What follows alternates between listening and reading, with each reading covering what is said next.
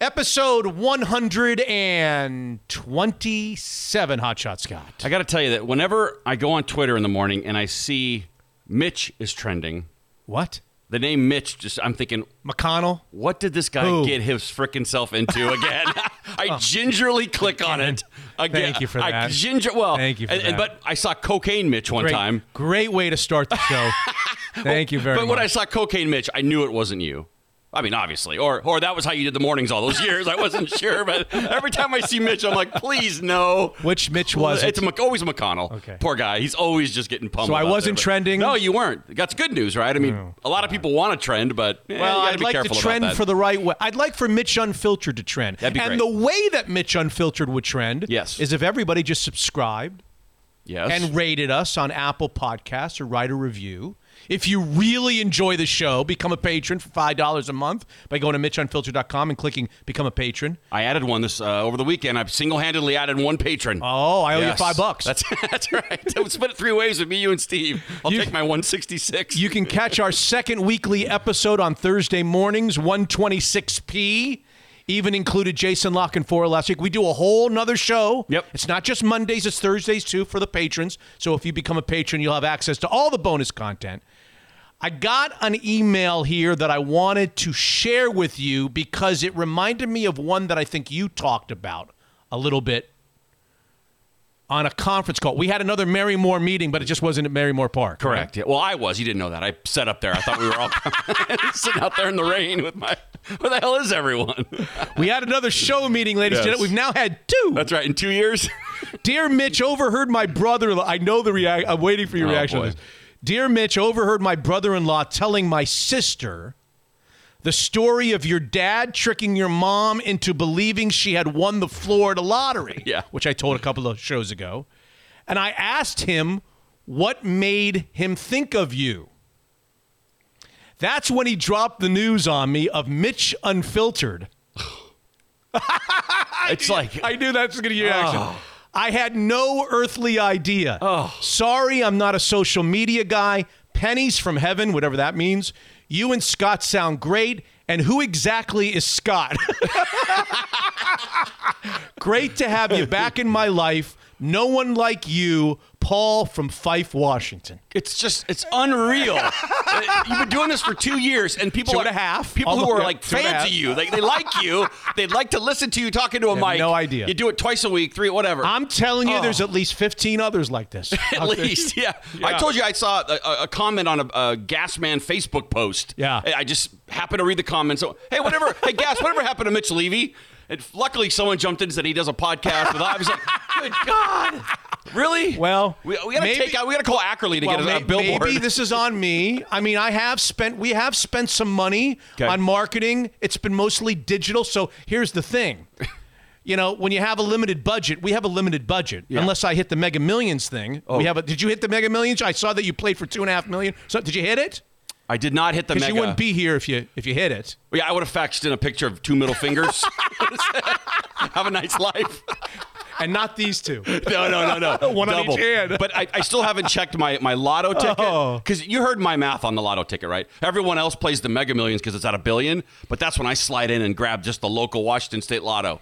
Because that's just good, solid math right there, right? That's how that works. That's Eastgate State University math. So I have an unchecked Powerball and an unchecked Lotto. I did not win the Mega Millions. There you go. I still have 2 left. Is it bad that I've played the Mega Millions and Powerball when they got up to like $800, $900 million? Yeah. A couple of different times I played each one. I've not checked any of them because as soon as I find out that nobody won the grand prize, I could have won $10 million. I have tickets sitting there from like 2 or 3 different Mega Millions and Powerball, but it was like deflating.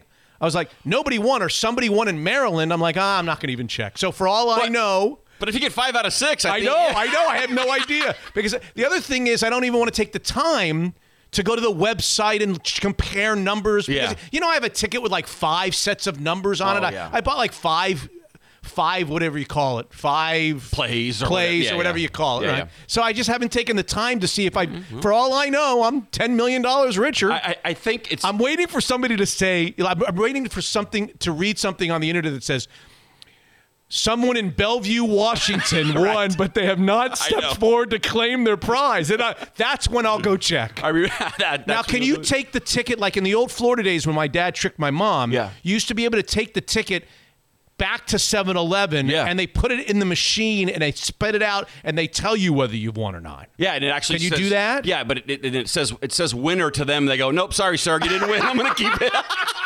You want me to throw that away for you? So I don't trust them. I'm not I don't trust someone at Safeway. No way, man. That's funny. I punch the numbers in myself on the website. I don't take that chance. God. But I remember being wildly disappointed that, like, let's say you get 6 out of 6, it's 50 million. Yeah. But 5 out of 6 is like 400 grand. It's not like 80% of that. It's a lot less. No. So don't get your hopes up if you get 5 out of 6. Eastgate State math. University of Southern Well, I thought 5 out of 6 is hard, you know. Where we got off of this tangent, normally I don't know where we got off of these tangents, is we did some limited marketing. We don't have an unlimited budget. Yeah. And the problem is when you do limited marketing for a podcast, they tell you, these pros, these consultants tell you, just do some social media marketing.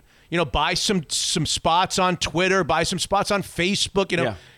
These guys, Right. I got alta cockers that don't even know what the internet is. Make a spot during the Lawrence Welk show. During the Lawrence Welk It drives me crazy, but I don't know what I mean, the best I can do is tell listeners to say, hey, if you know of any friends that used to talk about Mitch or KJR or whatever, just that's the best way. Otherwise, I don't know the answer to your question. The guy on the internet, hey, whatever happened to Mitch? I don't know. What do you want me to do? You want me to go out there in the corner with one of those boards? Yeah, the sandwich, the thing you spin above your sandwich board? I don't think it's a sandwich board. Yeah, I know what you're saying. The big arrow? Oh, yeah. Yeah, I could do that. I don't know. Yeah. I don't know the answer. My answer to you guys, I told you and Steve, buy a 60-second spot on KJR. Uh-huh. And they'll be thrilled to sell me that. Well, they might. Well, you don't have to have Steve voice it because he never was on the air there. Do you think they might listen to what it's for? These days, they might take it. I don't know. They won't let Greg Bell be on the show. That's true. Okay. All right. You think they're going to do an ad for me? Yeah, probably not. That's our demo. Those are our P1s. Let's go straight to KJR. That's right, and 710 too. How about if I record myself calling into KJR to the sales team? I change my voice and I talk, and we hear the whole story of me trying to buy a Mitch Unfiltered ad. See what the sales be hilarious. That would be awesome. You gonna change your voice? I'll do some voice that they've never heard before. That would be funny. Just to see how far down the chain it goes till someone gets fired. Ah, dear. Anyway, dear Mitch, good interview with the Chambers Bay guy, but talk about misguided. Hey, buddy, go get the PGA Championship because the U.S. Open is never coming back. Ooh. I repeat, never coming back. Get your heads out of the frickin' clouds, Bob in Sacramento. We had the Chambers Bay guy on the rumors that the PGA Championship that was pulled from the Trump location might end up next year at Chambers Bay because that was the first rumor that came out when Trump lost it was, what about Chambers Bay? What about Chambers Bay? So we had the guy on, and this particular listener is not believing the U.S. Open return hype. That's the story. So, gotcha. All right. Hey, Mitch, I got one more. Time to change the name of your little show. He puts little in quotes, which means he heard the other email. Yeah. Unfiltered doesn't apply anymore. Why won't you or anyone else in Seattle media address the Seahawks elephant in the room? Would you like to try to guess what he's going to say? Why won't you or anyone else in the Seattle media address the Seahawks elephant in the room? What do you think the elephant in the room is? I'll tell you what he wrote, the rest of his email in a second. Pete Carroll ain't got it no more? Time has passed. Yeah. Pete Carroll's time has passed. He deserves oodles of credit for what he's accomplished, but it's over. Time for some new blood that sees the game the way it should be seen in 2021. Signed, Jeremy in Vancouver, Washington. But you didn't talk about that? You were completely filtered? I think we may have done it on a P show. Oh, okay. I'm not sure we've done it. Maybe we did do it on a regular I feel show. like you went for it. I went for it hard with Jason La Canfora. Look, I don't want to be the guy that says that Pete Carroll should be fired because I don't believe that. Right. I do believe, as somebody who's unfiltered, and maybe you agree, maybe you disagree with this. In grand total, the guy takes them to the playoffs every year. They win 10, 11, 12 games. They mostly win a playoff game. Yeah. There's a lot of cities that don't have that. So I think in grand total, he deserves the right to probably go out when he wants to go out. But I do believe that the conversation, which isn't really had here in Seattle that often, you don't hear the conversation of, he gets out-coached a lot. Yeah. He gets out-prepared a lot. Can't handle the timeout thing. He makes mistakes on the sidelines in game a lot. His coaching staff doesn't make great adjustments in game based on what's going on a lot. I mean, I think there's a conversation to be had of, is Pete Carroll in 2021 what Pete Carroll was in 2012 or 2013 or 2014, whatever the year is. Yeah. My conclusion, and I feel like when I bring that conversation up, then it's Mitch saying Pete Carroll should be fired. I see, yeah. You can't have that conversation without Mitch says Pete Carroll ought to be, and I don't agree, I don't believe that. Right. I don't think he should be fired. Yeah. But I do question some of his hires. I'm waiting to see who the offensive coordinator is. I don't feel like he's going to hire one of these young, creative. Right. Yeah. I just don't. I don't know. He wants to run the ball. It's 2021. People throw the ball. So I think there's a conversation for Jeremy in Vancouver, Washington. But I'm sorry that I should change the name of the show. Mitch Filtered. Very filtered, yes. Filtered Mitch, yeah. Is he we don't have to get into this, but do you think he's a way different coach at 69 years old than he was at 61 or 62? It's not like he sat out for 20 years and the game passed him by. I will give you the answer of, I'll give you what Jeremy would say in Vancouver to that. Okay? Okay. Ask the question again, Jeremy. Ask it to Jeremy. I'll give you Jeremy's answer. Okay. Ask that exact same question. Hey, Jeremy, are we to say that Pete Carroll's a way different coach now at 69 than he was at, say, 61 or 60 or 62? Hot shot, that's the problem, says Jeremy. Okay. He's the exact same coach as he was. Oh, okay. And the game is changing. And he remains the same coach as he was 10 years ago. And the NFL is different 10 years later. And things are changing, and the way we approach things are changing. And he's not able to change with it. That's what Jeremy would say. Okay. I don't know if that's fair because he didn't coach in the NFL for 20 years, 15 years, and then he comes to the NFL and is insanely successful. Yeah. So I don't know. He had the Legion of Boom. He had some great players. No question. Yeah. He got real fortunate, as John Schneider did in the late stages of the draft, where they got a lot of guys that were playing for peanuts. He had a quarterback who was playing for 3 or 4 years on like a minimum salary so he could go spend money all over the place. Right. And then once he started to have to pay his players, that's when you saw this. Now, it didn't go all the way down. Yeah. But I think the story started to change when all of those guys that were playing for nothing started playing for a lot. I think at that point, some things changed. But anyway. Yeah. I mean, Schneider made some moves that were great. I mean, no one else went out and got Marshawn Lynch. All these moves were great. They all deserve credit. Pete Carroll deserves credit. I mean, Russell Wilson in the 3rd round. Right. That's right. And then having the guts to start him. Richard Sherman, whatever he was. Yeah. Doug Baldwin, an undrafted free. They get. But at some point, they become stars, and then they got to get paid. And then you're not in baseball where there's no salary cap. Right. It's a different game. It's too bad because Paul Allen should own a baseball team because he could pay $500 million. But that's not the way it works. Anyway, what else do we got? This is the tease, right? Oh, geez. Love the guests on this episode 127. Jason Hamilton returns to the show. Ooh. He's back. Jay Ham. I love Spencer Hawes, 11 years in the NBA, University of Washington, very outspoken. Nice guy. He'll be back. But our number one guest, I'm going to go ahead and say it. I know you probably heard this before. I think will be in the top 5, maybe the top 3, and maybe the top 1 of all Mitch Unfiltered guests over the last 2.5 years. All the guests that all those Alta-cockers haven't heard because they don't know that Mitch Unfiltered exists. That's right. His name is Charlie Plumb. I don't want to oversell it. He's the first guest. He's 35 minutes. The interview is 30. I could not stop because I didn't think anybody would want me to stop. Okay. Charlie Plumb. 78 years old, May 12th, 1967, shot down by the enemy in Vietnam on his 75th mission over Vietnam, 5 days from the end of his tour. Oh. Shot down, captured, imprisoned, tortured for 2,103 days. I'm going to repeat that.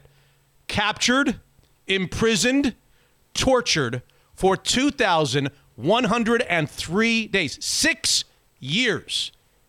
An 8x8 cell. At one point, 3 people in the 8x8 cell. Now 78 years old, has been telling the story ever since, wrote a book long time ago. Okay. And you will listen to this man, and if nothing else, you will say, I don't deserve to ever be in a bad mood the rest of my... This guy is the most optimistic, positive human... You'll be like, how this is too good to be... This guy's too good to be true. Right, yeah. Joking about it, the way he looks at life, you will immediately question... I didn't like my sandwich the other day because it had cheese on it, That's right. and I was pissed for 3 days. Outrage. Yeah, my iPad wasn't charged, and I was pissed. It didn't charge overnight. Who took my phone charger? That's right. I'm sick and tired of Brett taking my phone charger. That's right. Life sucks, yeah. Yeah. Mm-hmm. This guy, 2,000 in Hanoi, 2,103 days. Tortured, imprisoned, and finally released. I was watching First Blood Part 2. It's called Rambo, I think. Yeah. And Yeah. he helped a POW out, and they had a quick discussion. The guy said something, he didn't know what year it was. I was doing the math. He was there for like 5 or 6 years. And I remember thinking to myself, they're pushing it a little. I don't think were they really there 5 or 6 years? I just watched that movie, and I was like, I don't know. That can't be true. When we start the other stuff segment, I want to tell you, remind me right at the beginning, I was this close to telling him an old joke that one of my dad's favorite jokes. My dad had a lot of jokes. All dads had a lot of. My dad had a lot of jokes that he loved. He had one that he told over and over again that during I swear to you, for 35 minutes, I'm listening to a 78-year-old, really positive, really laughing, really jovial. You'll hear it.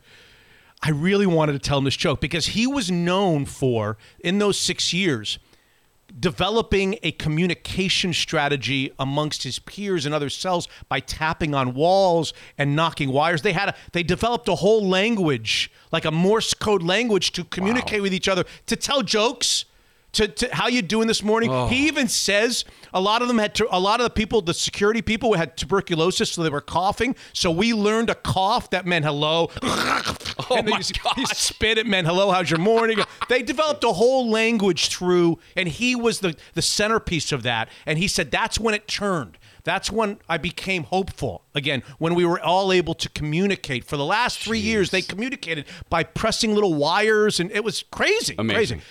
And I was so close, and I was like, is he going to find this in good taste?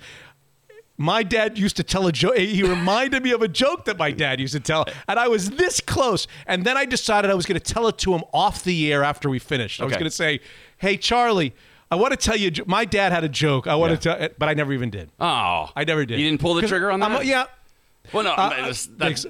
Thanks a lot for that. I think that... I just didn't want to run the risk of minimizing or being him feeling that the joke is dismissive of what even though I know for sure in my heart he would have laughed like hell at this joke. Well, he sounds jovial. In fact, he probably has heard the joke before. And you're going to tell it in the other stuff segment? If you remind me at the beginning of the other stuff segment, I'll tell you the joke that I wanted to tell to Charlie Plumb. But anyway, I am waiting on Monday, Tuesday, Wednesday for you to text me or tell me what you thought of the 35-minute interview with former prisoner of war for 6 years, Charlie Plumb. I need this guy, Captain Charlie Plumb. I need this guy to come over and talk to Piper a little bit, who was bored out of her mind, complaining. This guy will get on the Zoom with her tomorrow if you want. Oh yeah, that's what I need. He gets paid a lot of money to do it. Oh, okay. Maybe not then. We'll see how it goes. She's sitting around with an iPad and iPhone and complaining. So Charlie Plumb, Jason Hamilton, Spencer Hawes. You know, listeners might be tired of hearing it, but where would we be? Where would we be without our signature sponsors and partners like the Kirkland office of Guild Mortgage? 30-year fixed rates in the 2s.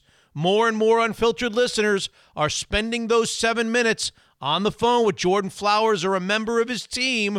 425-250-3150. Incredible monthly savings. could be available to you through a refinance. The Kirkland office at Gill Mortgage. Evergreen Golf Call. Tax advisors, certified financial planners, experienced portfolio managers working together to bring retirement planning, taxes, and investments all under one roof. Check them out. EvergreenGK.com. More than just a financial advisor, Evergreen is everything wealth. Hard to believe, but Zeke's Pizza is growing during these uncertain times. An 18th location that opened a few weeks back in Kenmore near City Hall, with dining out for the most part on hold during the shaky weather. Zeke's delivery is incredibly reliable. Download the Zeke's Pizza app and then have pizza and beer at your door in no time. Homegrown in the Northwest. And Daniel's Broiler. If you have a birthday or anniversary or a special occasion, don't hesitate to celebrate with Daniel's Broiler. Pick up or have it delivered. A special bottle of Veuve Clicquot remains at an incredible price of $40 to start the year. Daniel's Broiler, straight to your door, making your home a world-class steakhouse. Here we go. Episode 127. Excited for it. Starts right now. Unfiltered. Did you see Alex Rodriguez Yeah. hobnobbing with Barack Obama, elbow pumping, fist bumping? Yeah. A lot of Alex. And I got to tell you, he bothers me. It's not the steroids thing. It's not the cheating thing. There's an Alex thing it's not the leaving Seattle thing. I don't know what it is. Unfiltered. When you think Phillip Rivers, do you think Hall of Famer? Was he ever like the best quarterback in the NFL during his era? I mean, was he ever even one of the top 3 or 4 quarterbacks of his era? Brady was always better. Manning was always better. Aaron Rodgers. Breeze is always better. Rodgers is always better. Mitch is unfiltered.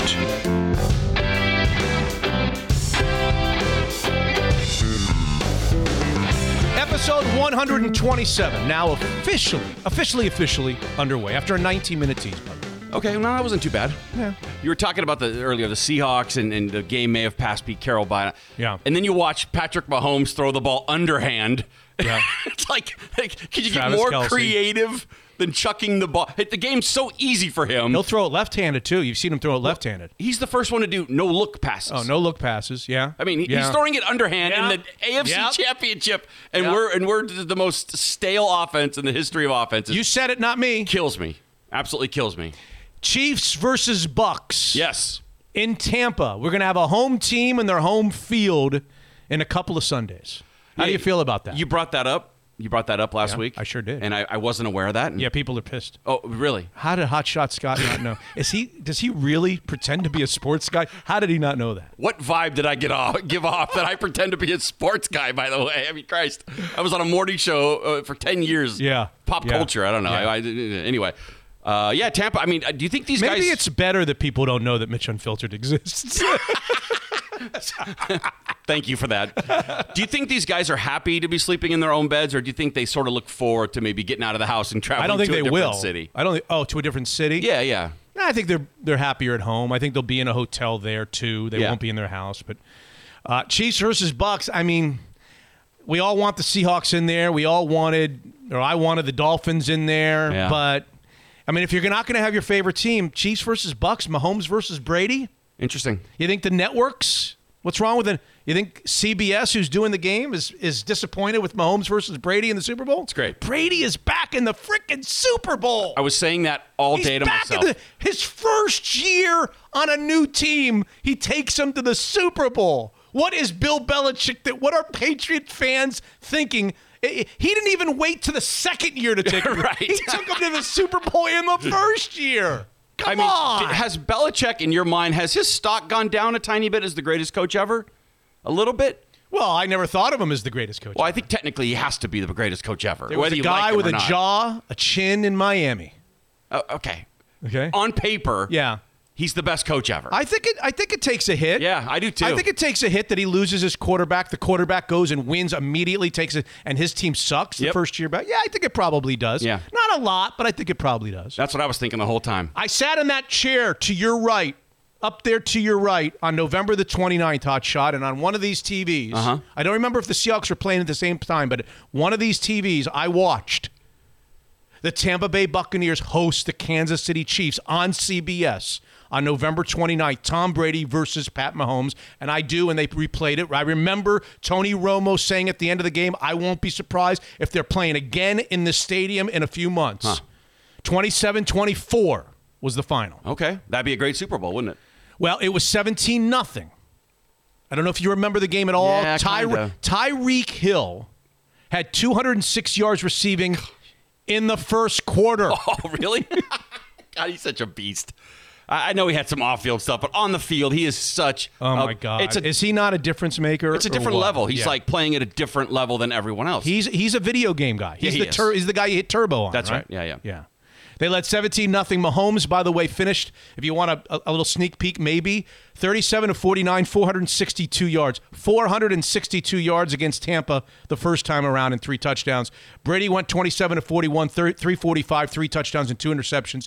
Tampa Bay lost the game 27-24, and they were 7-5 after that game. 7-5, and now they're going to the Super Bowl. So it was the 12th game of the season, and now here they are going to the Super Bowl. And Green Bay is not hot shot, Scott. There's that all-important first-round bye everybody kills themselves over trying to get. Well, I have a theory on that. I've always thought that the first-round bye is vital. Yep.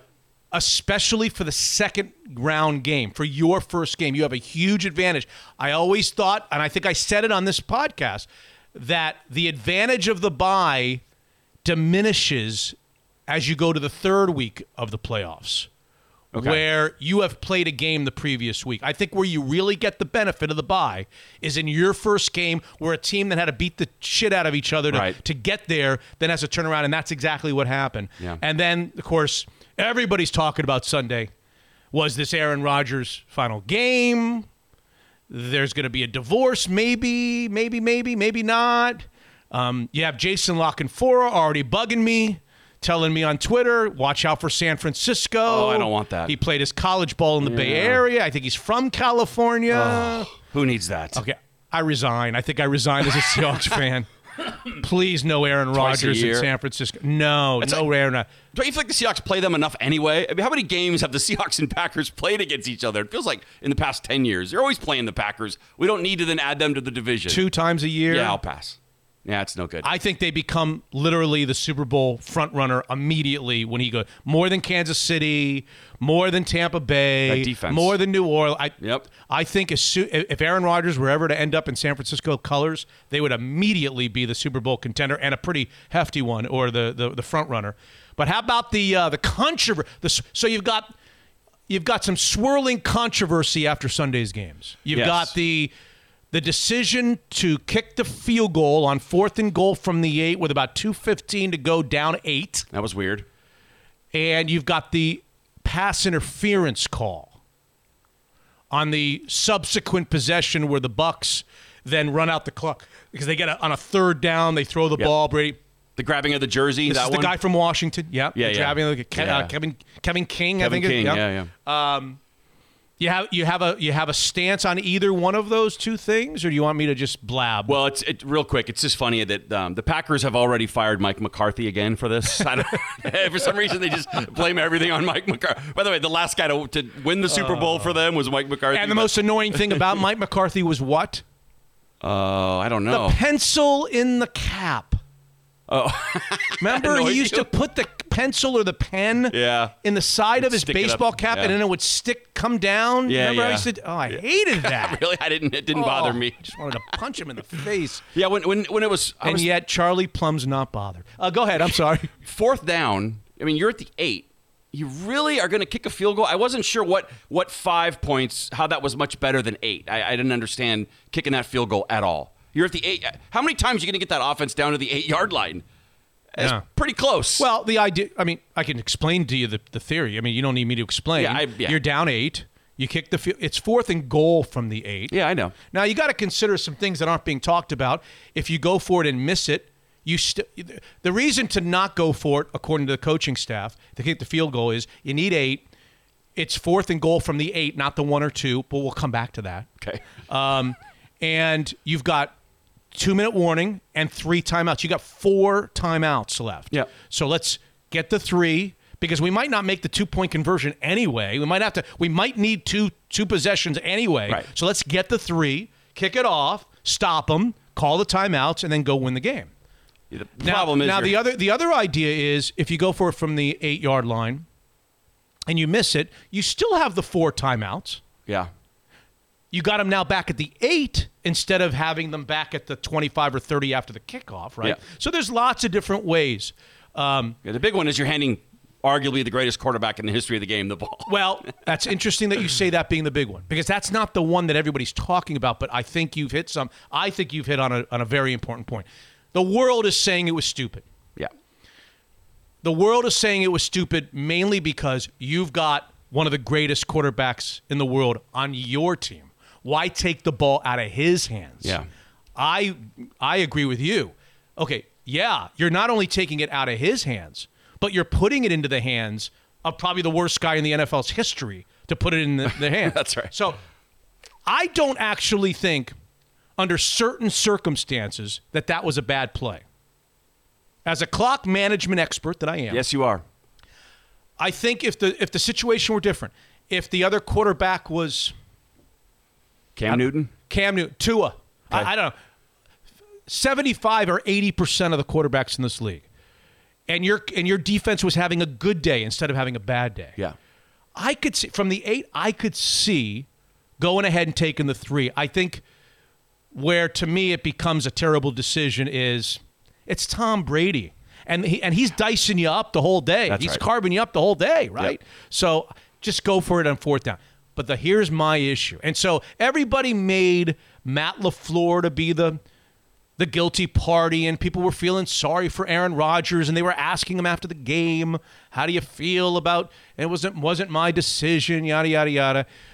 But I think we're taking our eye off the ball a little bit. Okay. Because there was another decision that was made about 15 seconds earlier, or maybe 30 seconds earlier, that nobody's talking about, that was as equal a bad decision or worse than not going for it on 4th down. Was it a decision by Rodgers? It was a decision by a quarterback who, if he took the ball and raced to the pylon on 3rd down, probably would have scored the touchdown and had a chance to tie. I tweeted out, would 25-year-old Aaron Rodgers have run here? I've seen Aaron Rodgers run at, what is he now, 32, 30, whatever he is. Yeah. He still can run. Right. He still could have scored a touchdown on that play. Yep. Now, some would argue with me. I've sent out a picture. I've actually tweeted out, Mitch _Seattle, a picture of the whole field when he threw that ball. He chose to throw the ball back. They tell you never to throw it back across the field. Yep. He threw it across the field in double coverage. He had no chance on that pass. That pass had more of a chance to be intercepted with the 2 guys there than it had to be incomplete. If you look at the video, you look at my picture that I tweeted out, he is 75% sure if he just darts to the pylon, the right pylon, to score the touchdown. He made a bad decision. Now, some say, oh, no, there was a guy here, the guy there. Okay, if he doesn't score in the other 25%, he gets down to the 1 or 2, and then do you think Matt LaFleur is kicking the field goal from the 1 or 2? Of course now not. it's 4th and goal from the 1. Okay. Yep. We could talk about Matt LaFleur's decision all we want. Number 12 on the 3rd down play made a horse shit decision. He's great. He's a Hall of Famer. He had a good day, whatever. He made a horse shit decision. He could have scored a touchdown on that play if he would have darted to the pylon. That's what I have to say about that. I tweeted the same thing, and I went back and watched it. And the 2 defenders that would have had to peel off and go get him, they were actually moving to his left. So their momentum was they would have had to stop and come back and get him. Okay, none of those guys are going to get him. The only guy that was going to get him, in my estimation, there was a guy in the corner of the end zone where he would have been running towards that was covering a guy. Okay. He could have come off this guy, but you got to understand, even at 32, whatever age he is, 35, he would have been going full speed. Yeah. That guy would have been coming up to the goal line. He'd be going full speed. One move, one dive, one juke, I'm telling you, I think he scores on that play if he runs. I tweeted out the picture of Elway doing the helicopter move. Yeah, I remember. Throwing your talk about a guy laying it on the line. I am getting that effing first down. Just go, baby. Yep, I know. Go. Yeah, bummer. Sad. And I think Pierre-Paul was maybe chasing him. He was on his left. He was not going to be. He's not gonna catch him. He's not catching him. He had a head start on Pierre-Paul. He was not going to catch him. Yep. He's not. I'm not even sure Pierre-Paul was even going to try to catch him. Right. At that point. Yeah. At that point, you guys get him. He's thinking about fireworks at that point. Oh man. Yeah. Poor guy. The pass interference call. Yay, nay. Oh, they haven't been making that call all day. They've been letting them play all. There's been lots of holdings both ways. You can't make that call. I heard a lot of people tweeting at me, Mitch _ Seattle. A lot of people tweeting at me, you can't make that call. That's a terrible call there. And then I run the replay back, and I literally see Kevin King grab the guy's shirt just as he's delivering the ball. And he's not just grabbing his shirt. It's like 3 feet. I mean, he's yanking on the guy's shirt. That's your evidence. Oh, come on. Yeah, you have to make it. My point would be, I don't think it's pass interference, because I think if you're going to call pass interference, then you've got to ask yourself the question, was the ball catchable? Go back and watch that pass. I don't think that wide receiver was catching the ball under any circumstances. So I might have said it wasn't pass interference, but the more I watch the replay, the more I'm convinced it was defensive holding. Because the hold, if you watch it real closely, frame by frame, the grabbing of the shirt and the expansion of the shirt happens just before he delivers the ball. So that can be defensive holding. Now it doesn't matter whether it's catchable or not. Defensive holding is defensive holding. Yep. It's 5 or 10 yards and an automatic first down. So I would have called that defensive holding. But this notion that you don't call anything there because they had let that go the rest of the game, I find preposterous. Nobody wanted a game to end on a penalty less than me. Like, I hate it. Like, I want to see guys battle and make plays. You have to make that call. Right. You just have to. And it sucks. And, you talked about, well, was it catchable? But if somebody grabs your jersey, it slows you down. You lose a second or two. Yeah. So it may have been more catchable had he not been grabbed. Maybe. Yeah. But you can't let a guy grab your shirt and yank your shirt. No way. Nope. I don't care how the game was officiated. Yep. You cannot not make a call there, in my estimation. Not that I had no skin in the game. I didn't care one way or the other. You weren't rooting for anyone? I was probably rooting for Green Bay by 51% because I picked them. Because I told you that I think the Green Bay is going to play Kansas City in the Super Bowl. But other than that, I had no betting interest. I will give you credit that about 8-9 weeks ago, you did say you liked the Bucs a lot. I think. They were at one point they were the best team in the NFC, and then they were the not so good for about 3 weeks. They weren't so very right. good. But I remember you saying this. We're talking about the Saints and the Packers, but this Bucs team. Well, that defense underachieved in like the middle portion of the season, and if that defense plays well against Kansas City, they will win. I don't know that they will, but I think that defense. I like the Buccaneers. I like the players in the Buccaneers defense. Yeah, I do. Yeah. I do. Pierre-Paul was a great pickup. Yeah. I was wondering earlier you said something about Patriot fans. Do you think Patriot fans are punching holes in their walls seeing Tom Brady in the Super Bowl, or are they rooting for him? I'm trying to figure it out. I don't know. I can see it both ways. Because I tweeted out, Patriot fans, are they upset? And a friend wrote back, nah, they're hedging their bets, I bet. I bet Patriot fans are rooting for Tom and they're happy. I don't know if I'd be so happy if my team let Tom Brady go and now he's in the frickin' Super Bowl and my team went 7-9. What do you think about that? About where are Patriot fans' heads for the most part, if you had to guess? I don't know. Yeah. I don't know. The best way for me to answer that is to kind of bring it closer to home. If Dan Marino were let go by the Dolphins and went somewhere else in the final twilight of his career and was playing in the championship game, I would have been rooting like hell for Dan Marino. Okay. And he didn't win anything in Miami. Yeah. Now, if you change it to make it similar, where he's won 7 or however, how many has Tom Brady won? I think 6, been there 10. If Dan Marino won 0, I would have been rooting for him. Right, okay. If he won 6, I would have even been rooting for him. I mean, I was a huge Dan Marino fan. I wanted that guy to go back to the Super Bowl, and it didn't matter. It didn't matter where it was. So, but I don't know. Yeah. I can't speak for Patriots fans. Yeah, I'm curious. If anyone's a Patriots fan, let me know. Okay, let's put it on you. If Rick Meyer. Great example. Screw Rick Meyer. We would have been Super Bowl champs with him. Rick Meyer. We can't, Hotshot Scott, in good conscience. Yeah. Wait for the other stuff segment to do a couple of I don't know how many RIPs you've got. 37. Yeah. It's a rough week. 2 of them. 2 of the 37 I don't think can wait to the other stuff segment. Yeah. They deserve a little more respect. I would agree. Yep. And they both mean something to me. I don't know if they meant something to you. Do you know the 2 I'm talking about? I think I do. How about if I play some audio of the 2 of them at the same time? He came up as a second baseman. A lot of people forget that. And he was known as a doubles hitter. When I first saw him play, that's what he did mostly because he had people like Matthews and Adcock around him. But slowly and steadily, Hank Aaron built a remarkable career, 23 years. And he broke Babe Ruth's record. And he's an executive with the Atlanta Braves and has been for a long time. And he has a new autobiography out called I Had a Hammer from HarperCollins. There you see its cover. You could read it in a day or two. It is a terrifically well-written book and a very honest book and a surprising Larry book. didn't And read we'll it. start there, Hank. Surprising in the fact that I've interviewed you a few times over the years. You get into things in this book you never liked to discuss publicly in the past. Racial tensions, things that happened to you, your views of the game. Why now? Well, I think there were several reasons, Larry. 1976, after I retired from baseball, there was a number of writers that came to me and wanted me to write a book.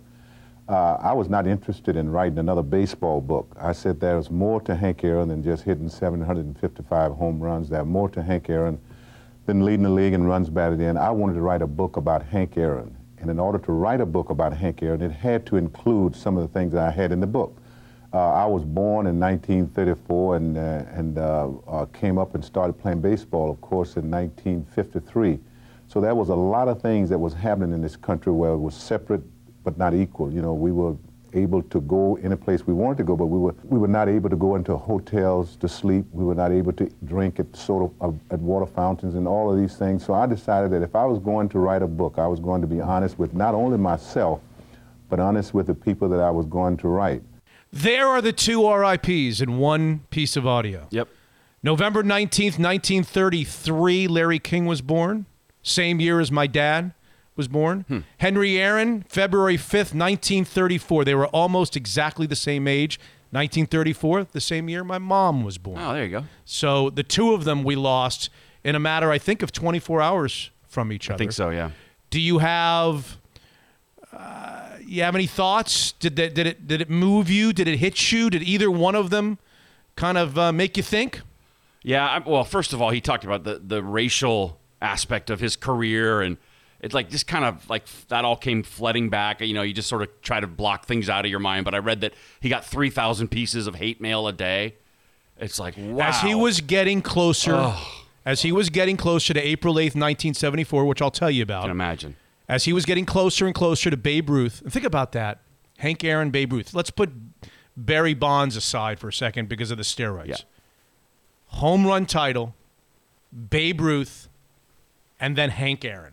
9 guys voted Hank Aaron no for the Hall of Fame, his first ballot. Please don't get me started on baseball writers. What I was going to say is, as he was getting closer to April 8th, 1974 and breaking the record, he was getting day after day, don't you dare break that record. We will kill you. Right. We will kill you if you break that record. Yeah. Now you got to go play baseball. Now go play baseball. Right. Go focus. In an open stadium. Right. With very little security. Right. Go play baseball. But that's the kind of, and that was day after day. You will die if you break the great Babe Ruth's record. That's what was happening in his world. Yeah. Think about that. Yeah, so that's the stuff I was thinking about when I was reading about him today. I don't really remember him. He's before my time. Yeah. Kind of before my time too. Kinda. I can remember him rounding third and a couple of fans running out. Well, you've seen the video a million times. Right. Of that. You don't remember that. You just remember seeing the video of that. You wouldn't remember that because you were in I don't 1974. remember it live, I remember it live. Oh, you do? Okay. It's the first, honest to God, it's the first memory, my first baseball memory. It's my oldest baseball memory. I don't know how to phrase that. Yeah. It's the first thing that I can recall about baseball was that April 8th, 1974. I was going to be 7 years old 3 days later. Okay.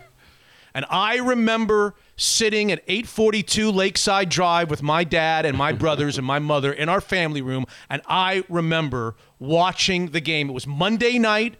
There was a question in 1974 whether it was even going to be on TV.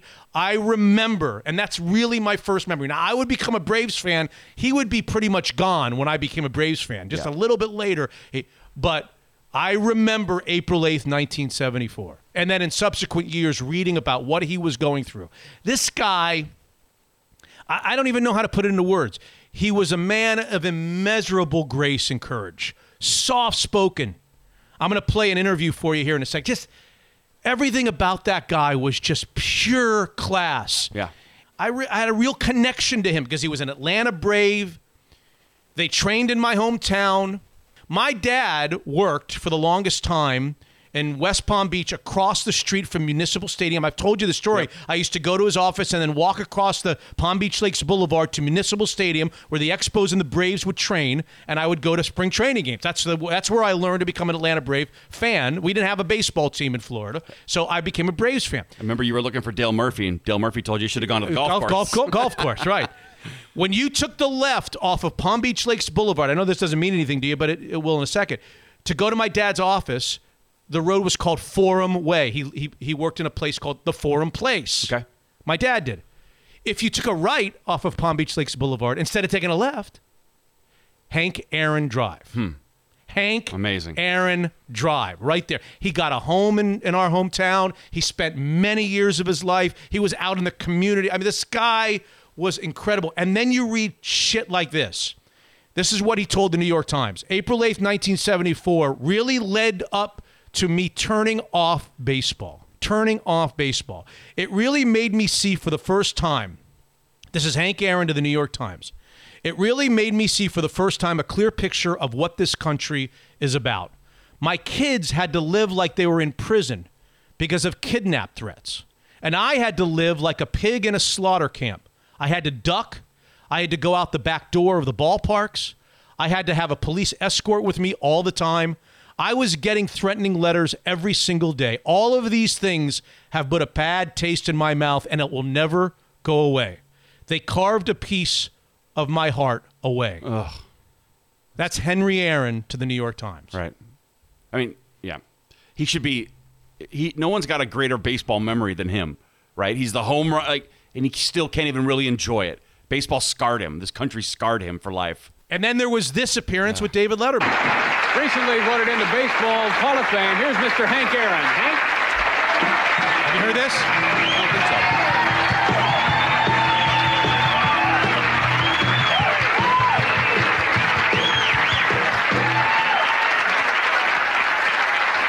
Pleasure to meet you. That's exciting to see that.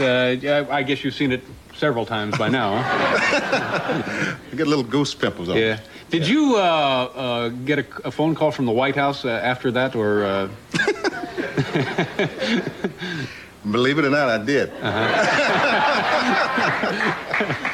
Well, you know, the funniest thing about that day, that night, after I hit the home run, I went back to left field, and I was standing in my position to catch a fly ball. And Donald Davis, and our traveling secretary, was running down left field line. He was telling me the president was on telephone. And I said, well, fine, Donald. I said, but what do you want me to do, stop the ball game? I said, just put the president on hold, and I'll be right with him. and sure enough, right after the ended, I went running up the steps, and of course, the president was on telephone, and he was inviting myself and my wife to be his guests at the White House. This would be President Nixon. Mm-hmm. Right. You said it. But anyhow, I answered the telephone. He said, Henry, I said, I would like for you to be my guest at the White House. I said, what, fine, Mr. President. I said, thank you very much. I said, when do you want me to be your guest? He said, as soon as possible. Hell, I didn't get there quick enough. Yeah.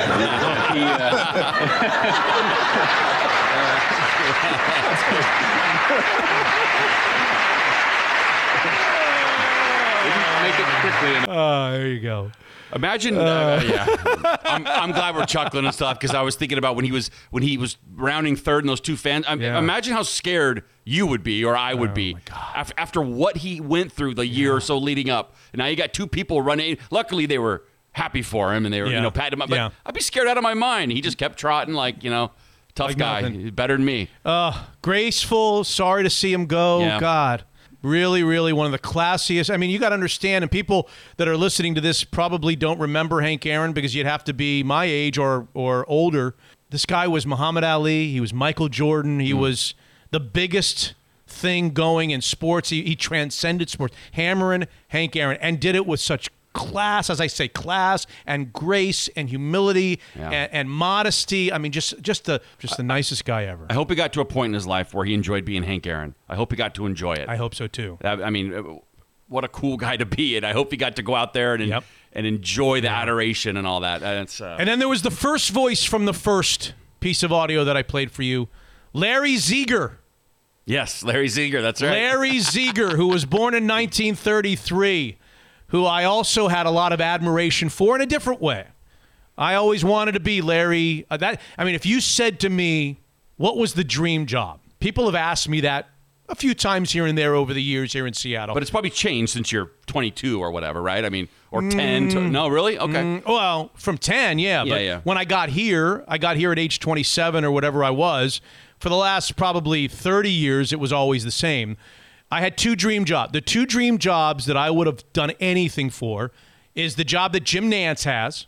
Oh yeah, calling the Masters. Calling the best football game, then the best college basketball game, then the Masters. Yeah. I love. Good gig. If you want to be a play-by-play guy, which I did at one time in my life, it would be Jim. But really, even more than that, the dream job was Larry King Live, the show on CNN at 9 o'clock Eastern Time, Monday through Friday, that he did for all of those years, interviewing everybody from celebrities to newsmakers to politicians. That's the job. World leaders. I mean, everyone. Oh my God, that was the job. And I had a chance, as I think I've told you before, I had a chance to know him a little bit. Yeah. Larry King, because when I got my first job out of Syracuse, 1989, summer of 1989. Okay. I got a job at Mutual Broadcasting. Okay. And I was the overnight sports producer, so I had to get there like 8, 9 o'clock at night, and I worked till 5 o'clock in the morning. Worst. At Mutual Broadcasting in Washington, D.C. And our office, the sports office, was right next to, down the hall from, Larry King's radio show. And he would come every night right after the CNN show. The CNN show would end, and he would get into a limo and be driven fast to the radio. A limo, really? Whatever. That's They'd pick a him good up. gig. What? Him? Me? Not me. Yeah, no, him. It was Larry King, for God's sake. Wow. Okay. And he would be driven, or whatever. Yeah, I got He'd be driven from CNN in Washington to the radio show, and then he would proceed to do the radio show from like 11 o'clock till 3 o'clock in the morning. He did it and I would be the only guy in the sports department, and there'd be 2 or 3 of them, him and his producers and whatever, late at night, and I would go over there. I ended up being friendly with the producer of the show, and I've told you, Larry did a voice message for me on my, what do you call it? Voicemail or no, what do you call it? Outgoing message. What was the machine? Yeah. What was it called? It's called answer machine? Your answer machine. The outgoing message. I wanted him to be on my answer machine. Something like, "Hi, this is Larry King. Yes, the Larry King. The one in all the books. My man Mitch Levy is not in at the moment, and I know what you're asking. What connection does Mitch and I have? Best friends, old pals. Oh, that's cool. Leave a message after the beep." So he did a message machine for me, and he was such a character, man. He was a gambler on sports. He loved to gamble on football. Okay, Yeah, I didn't know that. So on Monday nights, he would journey in during his commercial breaks into the sports office to watch the game. I can remember vividly a Redskins-Giants game where Raul Allegre kicked a field goal, and it made him a loser. Oh, no. Yeah, he was not happy with that. Wait, what kind of radio show did he do? Was it similar to CNN where he just... Before he became big on CNN, he was a radio guy. Well, I know he got his start as a disc jockey in Miami. I was going to tell you the name of the station. He was a Florida man. He was. That's right. No wonder you love him so much. But yeah, he got his start at... Oh, I had it. Yeah, but in Miami. In Miami. I think that he may have accumulated some wagering debt in Miami. Okay. And then he went off to New York, and then he did this radio. Where he really became a national name was the radio show first. It was an overnight radio show where the biggest... I couldn't believe some of the people coming into our office at like 11 o'clock, 12 o'clock at night. They'd come in to talk to Larry King on his show. WAHR. Okay, WAHR. Yeah. And he did this show before the CNN show. He did this Mutual Broadcasting overnight show on 300 stations where he'd interview people, and he got a name for himself. And then Ted Turner hired him. And for a long time there, and this is when I came into the scene, for a long time there, he would do both the CNN show and the radio show. He was so tired. I watched him literally a couple of stories. Okay. I went into, it was overnight. It's like 1 o'clock in the morning. Yeah, sure. And I'm not doing much in the sports office. So I'd go into the studio where the producer would sit, across the glass, and I'd watch him do his show. I saw him on more than one occasion. While he was interviewing the guests with his hand, you can picture his chin on his hand, sleeping, eyes closed. Wait, on the air? On the air. Dozing off on the air while while Lonnie Anderson is like looking at him across the way, his eyes are closed. And then he would take these breaks, story number 2, he would take these breaks where he would go, he had a huge studio and he had a couch in the studio.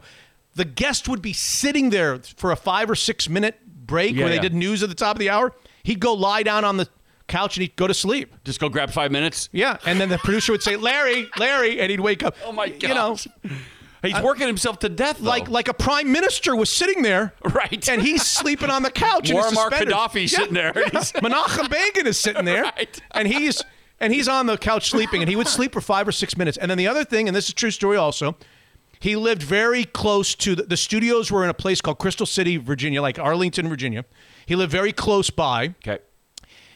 Instead of going to the end of his show, which was I think 2:00 in the morning, he had this like Louis Armstrong, Duke's Place, like he had this Louis Armstrong song that was like 6 minutes, and he would say, that's it. Thanks for joining us on the Larry King Show. And he'd play instead of going to the top of the hour, which he'd play with 6 minutes to go, he'd play this Duke song, this song, so this Louis Armstrong. Out of Dodge. He'd be in bed before the show went off the air. Brilliant.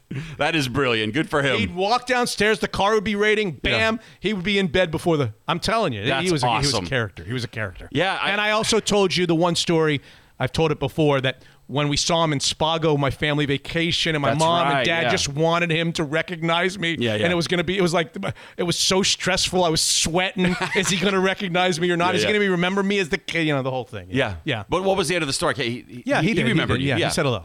Yeah. Yeah. So he did. I'm surprised. Well, I guess you're saying he may have had accumulated a little debt, but he was a big sports fan and a huge gambler at one point in his life. I don't know whether he was later in his life. But doing two jobs like that, I mean, you did 4-hour shows every day. That's enough. He didn't do it once he became huge on CNN. Yeah. I mean, huge. He let the radio. Okay. He let the radio. He didn't do it for that. Didn't do it for a long time. No, he did it a long time. Oh, he did. Yeah. That's amazing. That's just really crazy. If people who haven't done that kind of, I know it's not digging ditches or saving lives or anything important, but you do get worn out 4 hours a day of talking, and then to go do another show, that's incredible. Wow. I didn't know that. I didn't know CNN was a fledgling network either. I read that today, and he sort of turned CNN around a little bit. Ted Turner hired him. Yeah. When Ted Turner hired him, that changed everything. Yeah, he Larry King. Married 8 times too. So Larry King and Hank Aaron, two people that I would have killed to do that job. Yeah. The Larry King live show, how cool that would have been to interview the top newsmakers every night for an hour. Oh, that was it. And he got a lot of flack that he'd throw softballs. He never asked hard questions, and that's why celebrities liked him, because he didn't give them the business. But whatever. I mean, did you think that? I mean, you've heard him. Did you think he was? I think I would have been different if I had ever gotten a chance to do something of that magnitude. But it was fine. He was fine. But that's probably he was fine. How he kept getting the big names too. So it's like, what are you going to do? Well, some people said, and it's actually a tack that I took on KJR, and for all the years that I did interviews, they used to say about him, which was exactly my strategy, they used to say he made people with the softball questions get comfortable, feel comfortable, at ease, and then he would hit them with a hard one. I see. That was always my thing with, if you go back to my interviews on the air, KJR, and here on Unfiltered, it was always my goal to start the interview, to get the person either laughing or smiling or feeling comfortable, feeling at ease with me, and then I would it was always a little bit of a roadmap to a hard question. But I don't know. He was Larry King. Right. Yeah. Cleveland, hello. I watched a video of him. He was being interviewed by somebody, and he just said, the key, he tells everyone, you got to listen. I never wrote anything down. You got to listen. That's the best way to interview. He also said, and the reason I said, when in that audio where he said, it's a terrifically written book, he also, I think, said to me and other people that he would never read a book. Really? Of an author that he would have on, because I wouldn't be curious. I wanted to be curious, so I didn't want to read the book.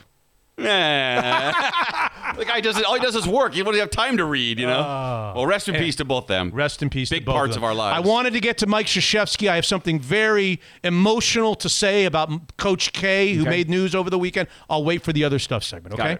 Hey, look who's back with us on Mitch Unfiltered. It's Jordan Flowers at the Kirkland office of Guild Mortgage. Happy New Year, Jordan.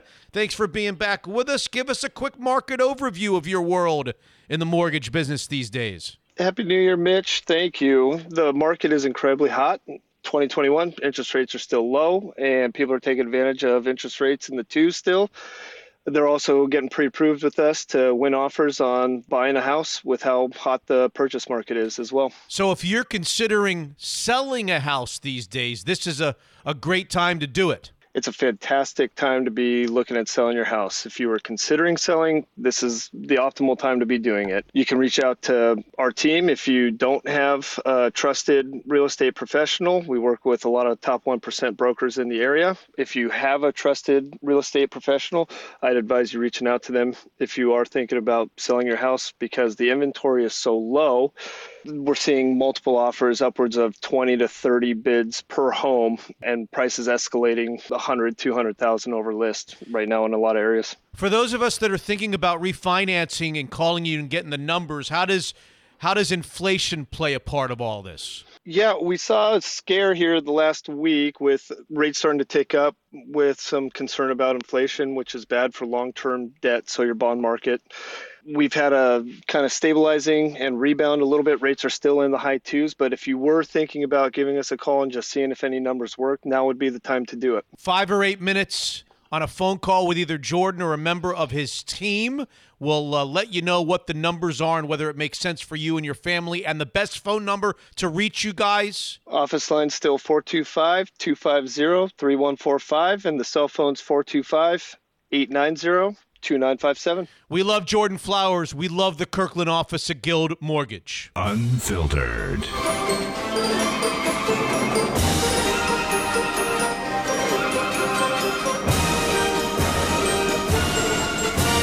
What's the message? You'll never be prisoners of war. You'll never have to face that kind of drama. But you will have challenges in your life. That's part of life. The stress, the adversity, and I'm convinced that adversity is a horrible thing to waste. That there's value in every experience in life. To say our first guest of this episode 127 has lived an amazing life, I think would be doing him a disservice. Graduated from the Naval Academy, piloted 74 successful combat missions over North Vietnam. Then just 5 days before the end of his tour, on mission number 75, his already remarkable life took a turn that would have been the undoing of just about everyone else. Here's author, motivational speaker, true life hero, Silver Star, the Bronze Star, 2 Purple Hearts, Legion of Merit, the POW Medal, Captain Charlie Plumb on the Zeke's Pizza Hotline. Did I miss anything? No, just like my mother wrote that. You did a great job. Your mother from Indiana? The farm in Indiana, is that right, Charlie? Yeah, that's right. That's right. Well, what a great privilege it is for us to hear your story. A farm kid in the 1950s from Indiana. You always wanted to fly even as a young boy, Charlie. I did. I was fascinated, but I never thought I'd ever have the opportunity of even riding in an airplane. And of course, when I first went to the Naval Academy, I'd never seen the ocean. I'd never ridden in an airplane. Certainly never been aboard a ship. So I was kind of a hayseed from the Midwest. When did it become flying an airplane to protecting our country and being a part of our armed services, our armed forces? Well, I was a pretty patriotic kid, Boy Scout, and marched in the band and all that stuff. So I was, and of course my father was from the greater generation, and so I was a flag waver from the beginning. Mm-hmm. The pilot start. Pilot interest didn't really start until I got into the Naval Academy, and they started telling me what the options might be. You went to the Naval Academy, and you and I have texted back and forth. You know that we're a sports podcast primarily. You went to the Naval Academy with a guy by the name of Roger the Dodger Staubach, didn't you? I did, in fact. What a great guy. In fact, I'm standing here looking at a picture that I took of Roger, and he had my photograph put into a work of art by an artist. It's an oil painting of number 12. Wow. Getting set, ready to throw a pass. I followed him. He was a year behind me at the Naval Academy. I was 64. He was 65. And then the F-4 Phantom Jet and the Aardvarks. Tell us the story, Charlie. Well, I joined the squadron in Miramar, California, helped start the Top Gun school out there. Mm-hmm. The F-4 Phantom was the hottest airplane in the world at the time. We had the speed records, the time to climb records. I mean, I was really at the top of I was 23 years old when I went through training of that F-4 Phantom. And then they asked me to do the impossible. Land the thing on an aircraft carrier. The F-4, was originally built for the Navy, and then the Air Force liked it so much that they ended up buying about twice as many F-4s. But I was always intrigued by the Air Force F-4 that had a tail hook on the back. Mm-hmm. The Air Force guys had these runways that are 12,000 feet long. Mine was 300 feet long. What were the first 74 missions like? I've heard you describe it in many interviews.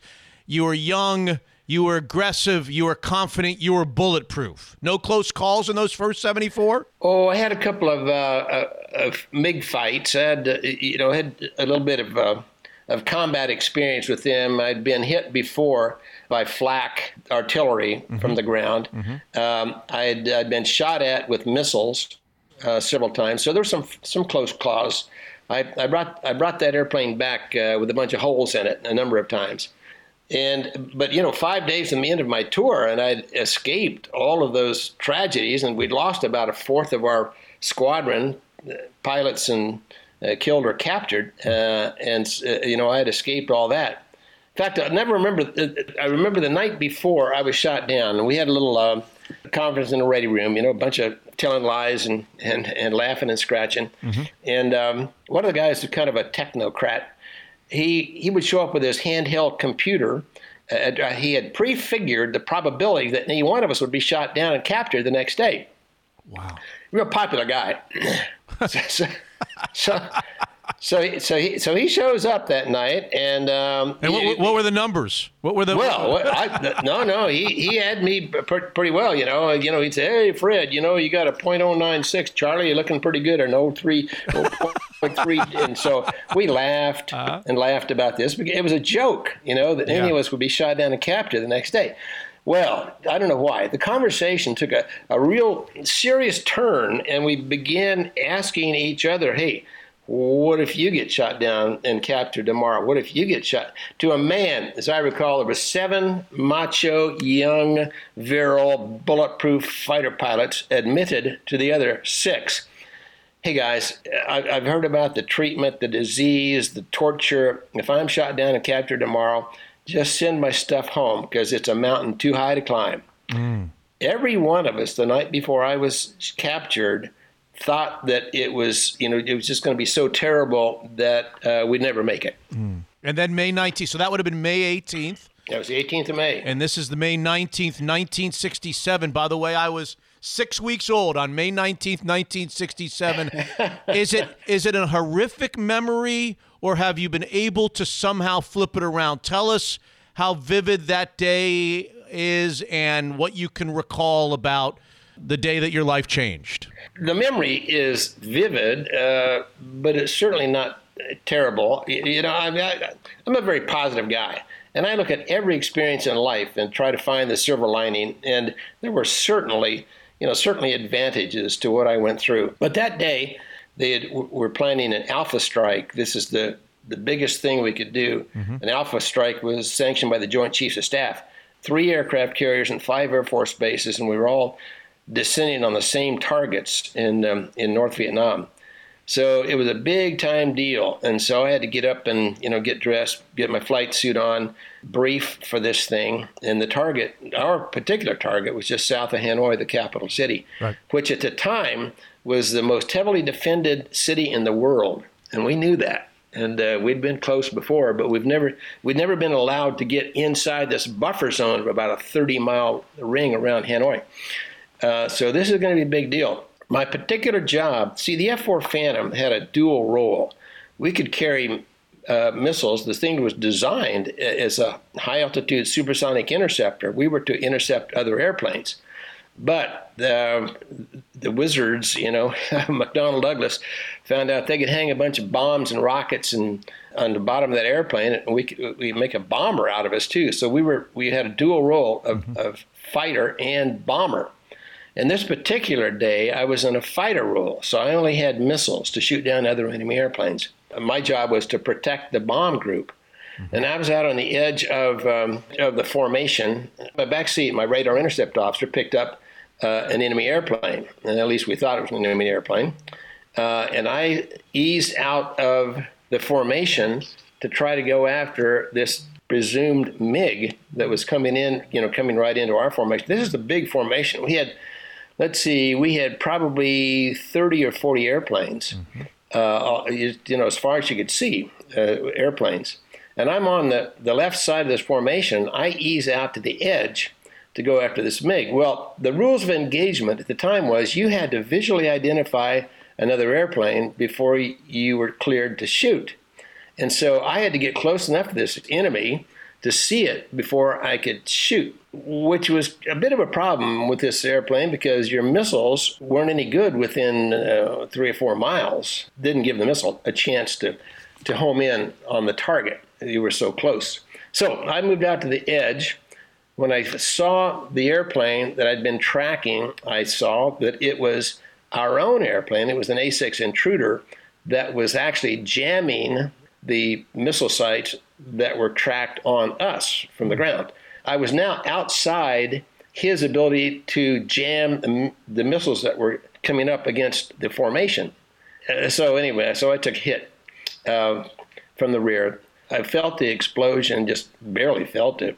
All of my instruments started turning red, and I lost the engines, lost all the hydraulic pressure, all my controls, and so everything went dead. So you eject? I ejected, my co-pilot ejected, and our parachutes opened, and we made a 90-second transition from King of the Skies to Scum of the Earth. And they were shooting at you in the meantime, I understand it, which obviously wasn't necessary. They could have just waited for you to land. Yeah, they could have. I thought that was kind of unfair, They just knocked down my multi-gazillion-dollar airplane. Now they're shooting at the pilot. And so down you go into the rice fields, and they are awaiting your arrival. They are patiently awaiting your arrival. You were surrounded by how many? There must have been 40 or 50, and these were all peasants. These were just farmers out there with their hoes and scythes and rifles. And I had a .38 revolver at the time, but I was just no match for them, and I decided there's just no way I could do it. On the way down, I had taken out my two-way radio and called my squadron and said, "Hey, don't worry about me. You'll see you at the end of the war." And I told them not to try a rescue. I tore the antenna off my radio and tossed the antenna one way and the radio the other. What did you think was in store for you at that moment? Do you remember even thinking about what's to come? Yeah. Well, first of all, as I'm floating down in that parachute, I'm looking for a way to escape. I'm looking at hedgerows, I'm looking at water, I'm trying to memorize everything that I'm looking at because I'm in the escape mode now. Yeah. I also feel like I was probably in shock. You can't prepare yourself for a situation like that. It's just, it's so, so violent and so out of anything you've ever done. It was tough to even imagine myself in that situation. 2 straight days of torture after reaching Hanoi. Share some of the atrocities. It wasn't supposed to be that way because they had signed the Geneva Treaty. Well, I don't know where, I forget the name of the treaty that prohibited them from mistreatment of prisoners of war, but they obviously went against that. How about those 2 days? Yeah, they had signed the Geneva Convention and they were signatories, but just like most things in politics and international politics is that they define things differently. And they decided that we were not prisoners. I was never called a prisoner of war in Vietnam by the enemy. They called me a war criminal because there had been no war declared. And so I had crossed the borders into their country, and so I was a war criminal. And they told us all that we'd be tried at the end of the war, and many of us would be executed. That's how they got around the torture bit. I was tortured for 2 days, mostly military information, but even more than that, political propaganda. It was really, really interesting that their whole focus was to get propaganda from us. They wanted us to write letters to the president and the Congress and the senators and tell them how wonderful communism was and how terrible capitalism was. And, wow. And that's why they tortured you? Yep. Really? Yep. Guys were tortured to make tapes about the good treatment. Wow. Yeah, it was a crazy time, and kind of tough to adjust to something like that, to figure what's going on here. What's the rope trick, Charlie? The rope trick was the main type of torture that they used for us, where they bind your ankles together and your wrists behind your back, and then they run a rope from your wrists up over your back down to your ankles. Then they put a stick of bamboo in there, and they twist and tighten up this rope. The end result is your ankles, your feet are right up in your face, and your wrists are actually on top of your head. In fact, I remember looking up and seeing my wrists backwards, top of my head. Of course, by this time, my shoulders are out of joint, so I'm just wrapped up like a human pretzel. At this point, do you ever think you'll see your family again? Oh, yeah. As they say, I'm always positive about these things, and it hurt a lot, but You thought you'd live to see it, huh? Yeah, there was never, in the 2,103 days that I was there, I never, ever thought that I was going to die in Vietnam. 2,100. You just went through that number too fast. 2,000. 103. 2,103 days, 6 years essentially, an 8x8 cell. It wasn't always in the 8x8. That was the first cell, the average cell. Some cells were bigger, some cells were smaller.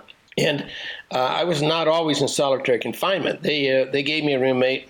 In fact, at one point, I had 3 roommates in an 8-foot by 8-foot cell. Wow, my God. That gets pretty close. Oh, my God. Name, rank, serial number, and date of birth.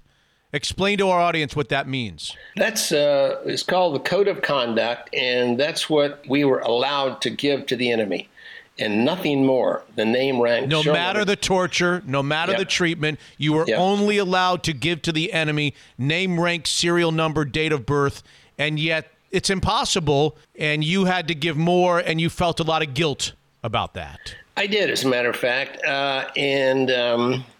the torture was just too painful, and while I went in there thinking I was bulletproof and that I could take the torture, I fell short, and I really did. I paced that silly cell 3 steps one way and 3 steps the other, and thinking to myself, how can I ever go back to my family and admit that I had failed so miserably in my mission, and how can I ever face my fellow fighter pilots? Yeah, I was in a state of depression. I felt very guilty about what I had done. Of course, you didn't know what the other fighter pilots were doing at the same time. Exactly right. And I felt that the other, everybody else probably was stronger than I was, and probably older and more mature, and had stuck with the name, rank, serial number, date of birth. Your paths crossed with John McCain at that point for the second time, correct? John was my flight instructor in Meridian, Mississippi. He taught me to fly jets. I also went to the Naval Academy with his brother, Joe. Joe McCain was in my class at the Naval Academy.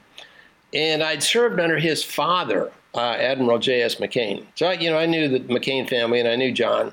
5 months after I was shot down, he was shot down. And in fact, I was the first guy to recognize that he was in that camp. I was peeking through a crack in my cell door. I could see the personnel gate in that prison camp, and a guy came through the gate on a stretcher, just bloody rags on top of the stretcher. I couldn't see his face. In fact, about all I could see was an arm hanging over the edge of the stretcher, and it was green and gray. I thought the guy might be dead. They tossed him in cell number 3. I was in cell 1, and I got a hold of the guys next door in cell 2 and said, better get hold of this guy because he's hurting and he might not make it. And they tried. The only reason we knew he was even alive was that bloody rags kept coming out of the cell, about every day.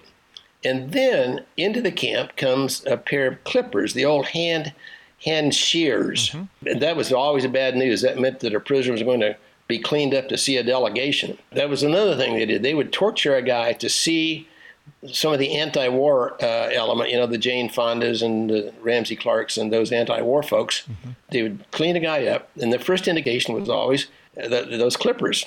They took the clippers into cell number 3, the new guy that we still didn't know who he was.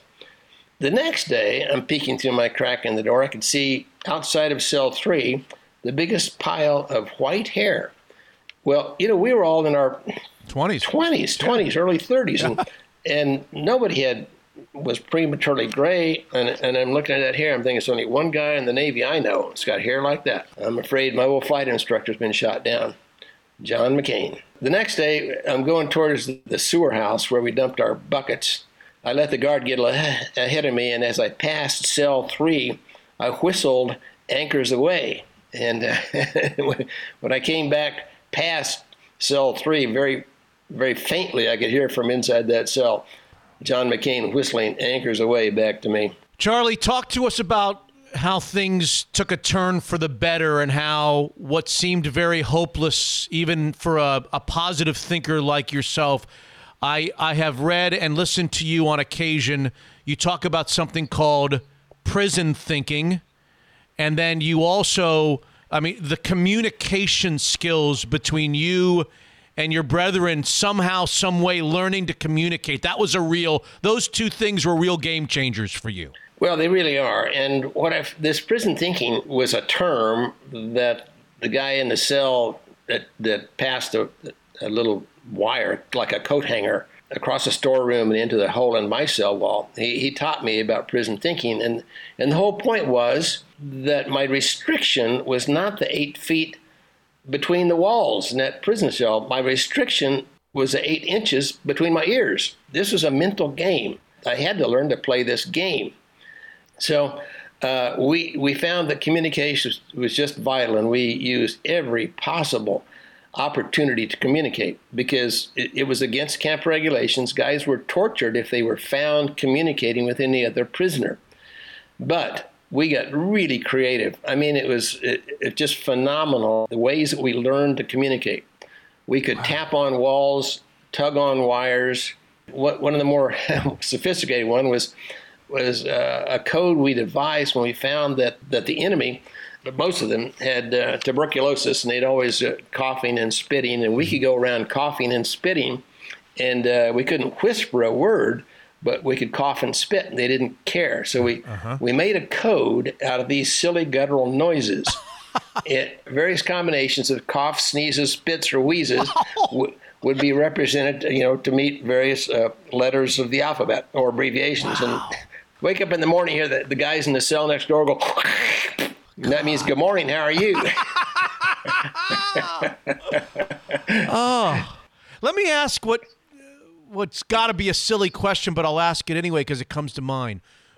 Did you ever smile in those 6 years? Were you able to laugh? Were you able to smile? Were you able to keep your wits about you? Absolutely. No, as a matter of fact, early on, we figured that, we could cry about this situation and bitch and moan about it, or we could laugh about it. And so we found all kinds of ways to laugh. We, in our communications, one of the big things we did was tell jokes to each other, make up stories for each other, make up limericks. And so, I remember, believe it or not, I remember in that prison camp laughing so hard and my stomach hurt.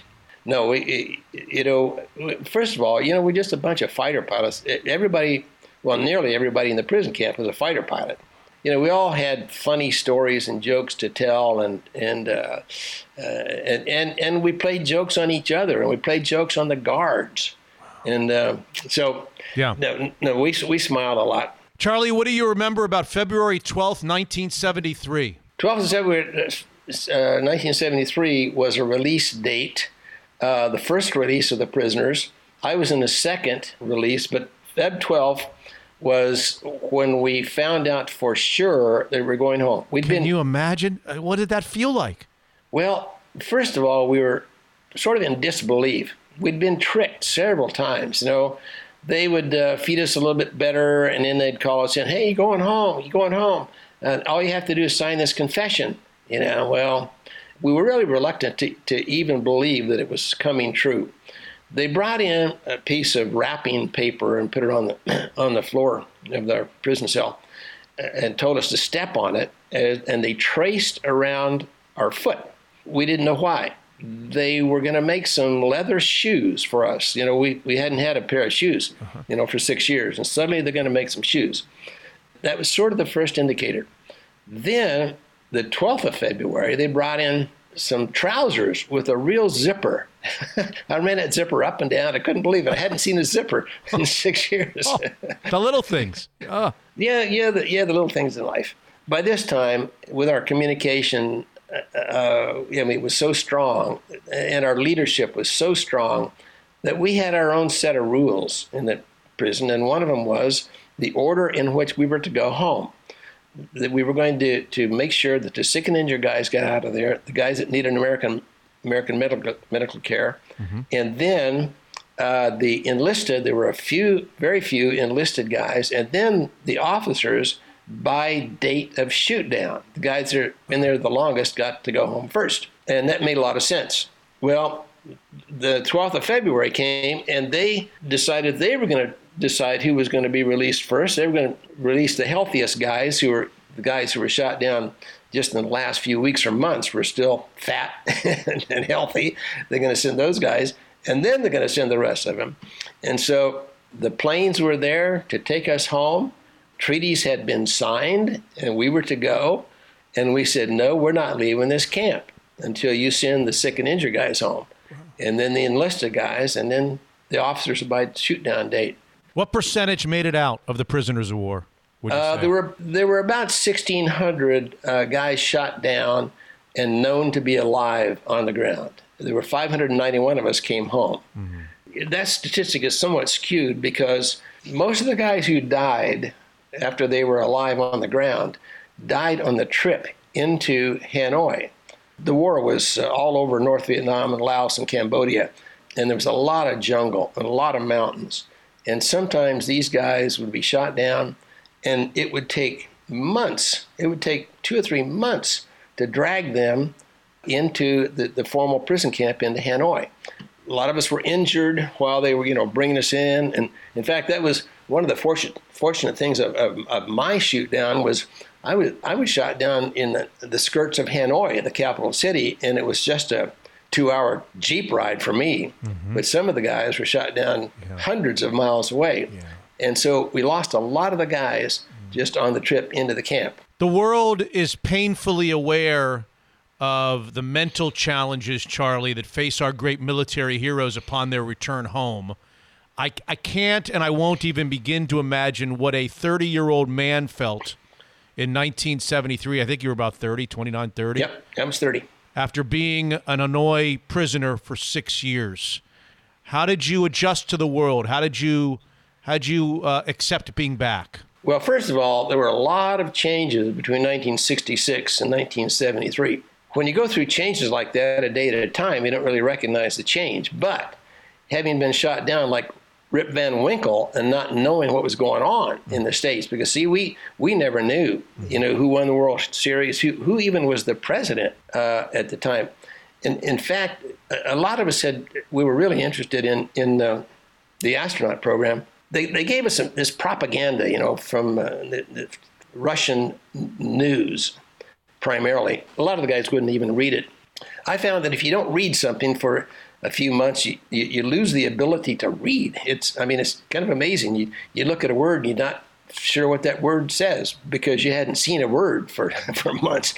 And so I continued to read this propaganda. Well, at the headlines of one of these newspapers, it said, "The Soviet Union finally beats the United States in the space race." It said, "Not since Sputnik 1 has Russia been farther ahead. We've sent vehicle to the moon, gathered samples, taken pictures, blasted off, returned to Earth, and unlike the United States, we didn't have to put a man aboard to control the vehicle." And that was the first we knew, and this is like 6 months after the moon landing, that we'd put a man on the moon. You came home to find your young bride had filed for divorce a year earlier, not knowing if she'd ever see you again. It was tough on the ladies. In fact, I think in a lot of ways it was more difficult for the wives than it was for us. We knew we were alive. We were confident we were going home. We felt like we were pretty normal and we were going to be better than ever. Our wives didn't know from day to day if we were alive or dead. Mm-hmm. If we ever came home, would we want to be married to them, or would they have to be our caregiver for the rest of our lives if we were injured or mentally deranged? The government didn't help very much either. They had a graphologist, as a matter of fact. We got to write letters home. I guess I was there for 3 years or 3 or 4 years. And treatment started to improve, and we got to write letters home. They had this graphologist that interpreted my letter to my wife saying that I was deranged, that I'd been in this prison cell and it was not normal anymore, and that I would probably have to be institutionalized when I came home. And so this wore on my ex-wife. And in fact, I have a brother 10 years younger than I. He would go over, and we look a lot alike. He would go over to mow her lawn, and she would break out in hives, serious emergency room hives, just seeing him, because he looked like me, and it was at the age when we met. And so it was tough on the ladies, but she fell in love, and when I came home, she had filed for divorce. I remember laying in that hospital bed in Chicago after I'd found out, because I'd planned the rest of my life around her. That was one of the things I did was I would sort of mentally escape an hour a day just to plan my life around her. All of that didn't come true. So I'm saying, okay, what am I going to do now? All these plans I had made. Yeah. So it was a challenging time. But then back to my positive thinking. Now, wait a minute. I've just overcome, survived, even thrived through this nearly 6 years as a prisoner of war. This little bump in the road's not going to hurt. So, pick up your boots, boy. Let's get on with it. You said over and over and over again, adversity is a terrible thing, ... To waste. I believe in every experience in life, there's good news and bad news. And lots of times we think that the tragedies of life are all bad and things that we want to forget. And as a matter of fact, when I first came home, I thought, that's what I want to do. I just want to forget that 6 years of pain. But I am of the belief that what I went through, and I think I'm living proof of this, that it's not what's around you, it's not what happens to you, it's your response to what happens to you and deciding whether that adversity is going to be a benefit. You throw away the advantage of adversity when you blame other people for your problems and feel sorry for yourself, and you go into this pity party and assume that you have no control over your destiny. And when you do that, you're just giving away control of your life. You wrote a book called I'm No Hero in 1973. I'm doing some quick math here. 78 years old, 77 years old, something. I'm 78. That book's in its 34th printing, as a matter of fact. How would you, okay, so you're 78 and you came back at age 30. So how would you describe, in a word or two, the last 48 years of your life, Charlie? It's been a wonderful experience. I have remarried. I have 4 wonderful kids. I have 4 wonderful grandchildren. In fact, right now I'm in my man cave. Okay, I still fly. I have a man cave in the loft of an airport hangar. Okay. Wow. Yeah, my wife built this for me. It's a 2-bedroom, 2.5 bath, full kitchen. Wow. I overlook a valley of vineyards. Look down in big windows into my airplanes. I have 2 airplanes. I have an antique airplane from World War II, and I have an experimental airplane that I terrorized the skies of Southern California. I'm coming over, Charlie. Yeah, absolutely. I'm coming over. Will you go upside down with me? No, absolutely not. But something tells me I won't have much of a choice once I'm up there. If you've kind of dedicated your life to sharing and relating your experiences to everyday life, which honestly sounds preposterous to me and everyone else, but you don't think so. You don't think that your 6 years is much different than what I saw you talk a little bit in some interview about you can't imagine giving birth to a child. After I speak, have people come up to me and say, I could never have done that. And if it's a lady, and I say, are you a mother? And they'll say, yeah. I said, well, I've watched my wife go through childbirth, and that's something I could never do. So don't imagine that you could never do this. I believe that any in fact, see, I'm convinced that some of the challenges we face today are as big or bigger than the challenges I faced. And this whole pandemic thing, in lockdown, and and not having toilet paper. I didn't have a square of Charmin for 2,103 days. And so the little things, Charlie. The little things of life. Wow. So it really is all in how you look at it. Since we do a sports show here, let's finish with this. All right. It's a question that comes up all the time and has been coming up for years and years since Colin Kaepernick was the first to do it.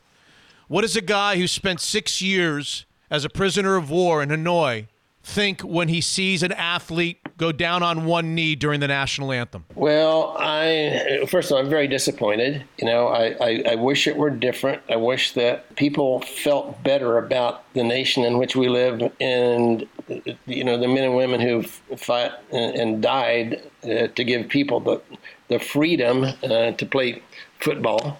I think maybe more ideally or idealistically, I was in uniform to protect Kaepernick's right to dissent, and I lived in a foreign country nearly 6 years where if he were there and he disrespected the North Vietnamese flag, he would probably be strung up from the closest tree. So while I'm disappointed that happens, I feel like that's one of the things that I did in my 31 years in the Navy is to protect a guy's right to do that.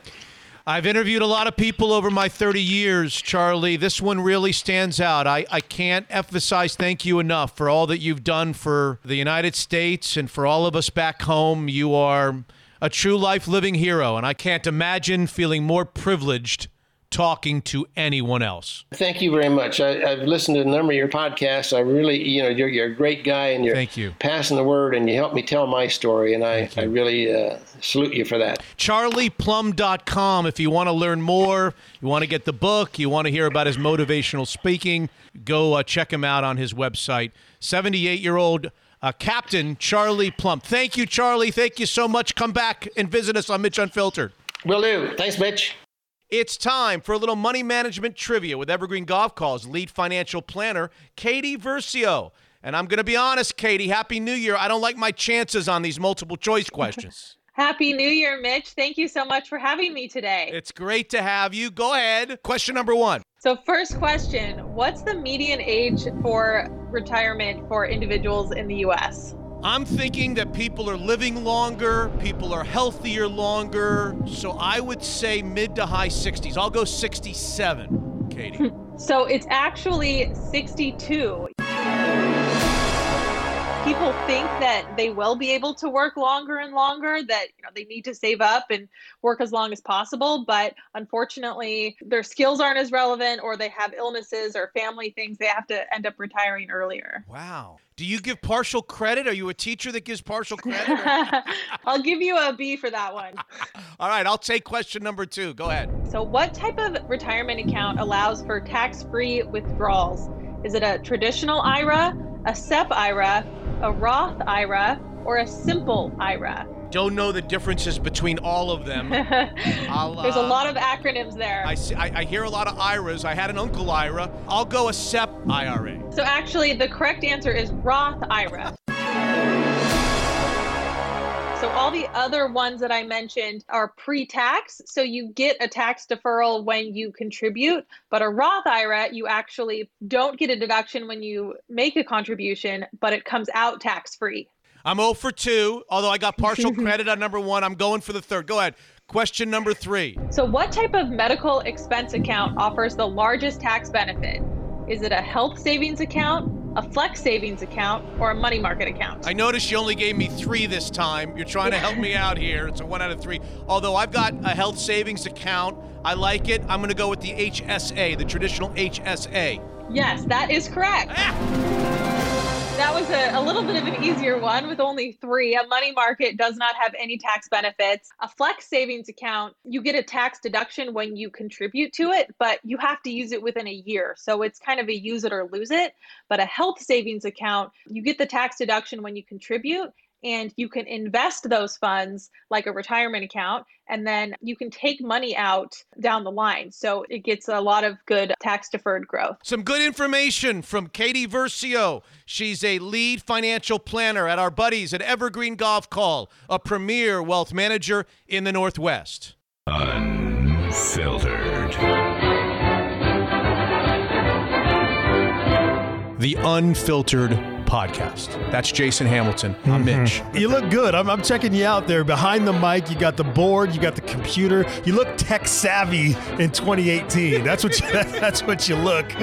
My personal reasons for wanting to join you on the podcast to start in the first place, which was I wanted to see you get back on the air. I'm overcommitted, and I've made commitments to my family that I can't keep by doing all of the things that I'm currently doing. So I'm paring back. I'm not going anywhere. You know where I am, and I look forward to being a guest on Mitch Unfiltered in the near future. Can you and your wife come over here and help us out in the Levy family or not? Cannot, because all hell has broken loose in the Hamilton household, and it's a free-for-all. Absolute electronics free-for-all. Taco Time and the Taco Time Northwest app brings you our next guest, who is no stranger, or maybe he is, to Mitch Unfiltered. The idea was hatched at Panera Bread in the state-of-the-art Factoria Square Mall in October of 2018. I knew I'd get you at the state-of-the-art Factoria Mall. Ladies and gentlemen, a warm welcome to the Benson Bandit, as I like to call him, Jason D. Hamilton. What in the world is the Benson Bandit about? The Benson Hotel Bandit. Oh,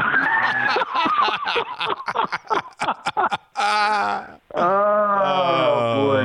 You are a piece of work. Second time. What's going on, Mitch Levy? Second time back, or third, or first, or what? I'm trying to keep track here. I got a scorecard over here. How many times you back on the show? To be honest, I don't know. I think probably at least 2, I think. So this might be 3. I think we've done a basketball segment or a catch-up once or twice, I think. Yeah. Maybe. What happened to the guy who, as he was leaving here, said to me, I'll co-host every once in a while, I'll guest host every once in a while, call me during basketball season. Whatever happened to that guy? That guy got really busy. Oh. Really. Well, so here's what you and I had this conversation. I told you. I said, there's some things changing in my life that it's going to make it really difficult for me to do this on a consistent basis. And when I said that to you, I absolutely meant it. It was genuine to say, I'd be happy to come on the show as a non-frequent, but not a guy out from the pasture and do that. But it just hasn't really worked. It's been hard. It's been hard for me to get away, and I know you've pinged me a couple of times and said, let's do this, and it's just been hard. Well, is it a good busy or is it a bad busy? I think our listeners, when I sent out a patron thing, who do you want to hear from? Everybody said, we want to hear from Jason D. Hamilton. We want to know that everything's okay. Is everything okay in your world? Yeah, everything's great. Okay. I mean, I shouldn't say everything's great. Everything is fine, right? I think in today's day and age, great is probably the wrong descriptor for life in general. But yeah, I mean, generally speaking, I've been busy. Work has been busy.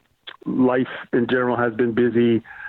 Taking care of my family and trying to do the best to take care of my mom in this environment, as best I can. And so, yeah, it's just a combination of a couple of things and just trying to stay healthy. Are you traveling to Dogs games, or are you guys somehow doing them from home? I don't even know the answer. I'm embarrassed to tell you. No. We're not traveling, actually. So we're trying to make it as game-like and as game-live as possible to do the road games from a Seattle location, and then obviously the home games we broadcast, from inside Alaska Airlines Arena, on Montlake. So yeah, that's been a whole interesting thing as well. Just trying to do games and teams struggled but yeah, it's a fake live on the road. Are they doing a Pac-12 tournament in Vegas this year? I don't even know. Are they doing conference tournaments around the country? Are they going to try, or are they not going to try? Yeah, they're going to try. Mm-hmm. Wow. They're going to try. So we'll see. We'll see how all that works. And the conference tournament, it means a lot to the conferences and the individual teams, and still trying to get for the Huskies, try to win 4 in a row, because that's the only way they're going to have a chance to get in this year. But conference tournaments will exist in some form or fashion. How's online learning? What do you got? You got a junior, and you got a ninth grade, a junior and a ninth grader, or that's right, a junior and a eighth grader, junior and an eighth grader. How's online learning faring at the Hamilton household compared to the Levy's? Well, I can tell you this: my son has no issues with it. He is content with how it's structured and what he has to do, and and how he goes about it. My daughter absolutely despises it. Man, her motivation to get onto Zoom and do it is low, Mitch. It's low. So trying to keep her engaged. I would have thought it would have been I was guessing you were going to tell me the exact opposite.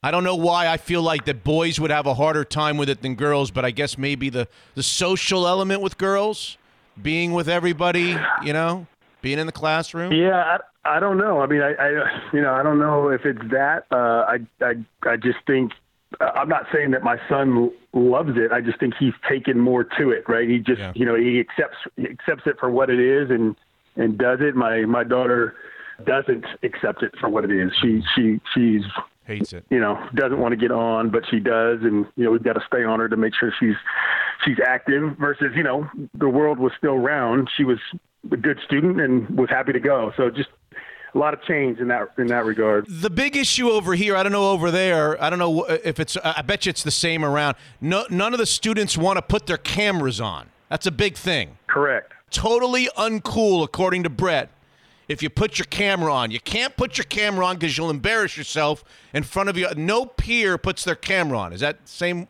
way over there? Yeah. And the teachers, God bless them, they're trying to do their best to keep the kids engaged, and depending on what sort of the program is at the schools or state level. But no camera is on in my house during class, and I'm just trying to get people to sit upright and not lay down. That's the big challenge.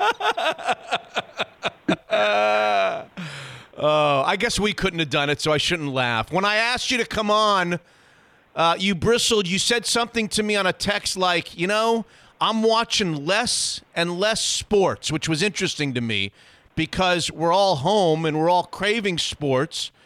But I can understand it. Maybe it's the lack of crowds or fans or no Hawks, not a lot of Hawks, no LeBron James, no NBA, no nothing. Yes.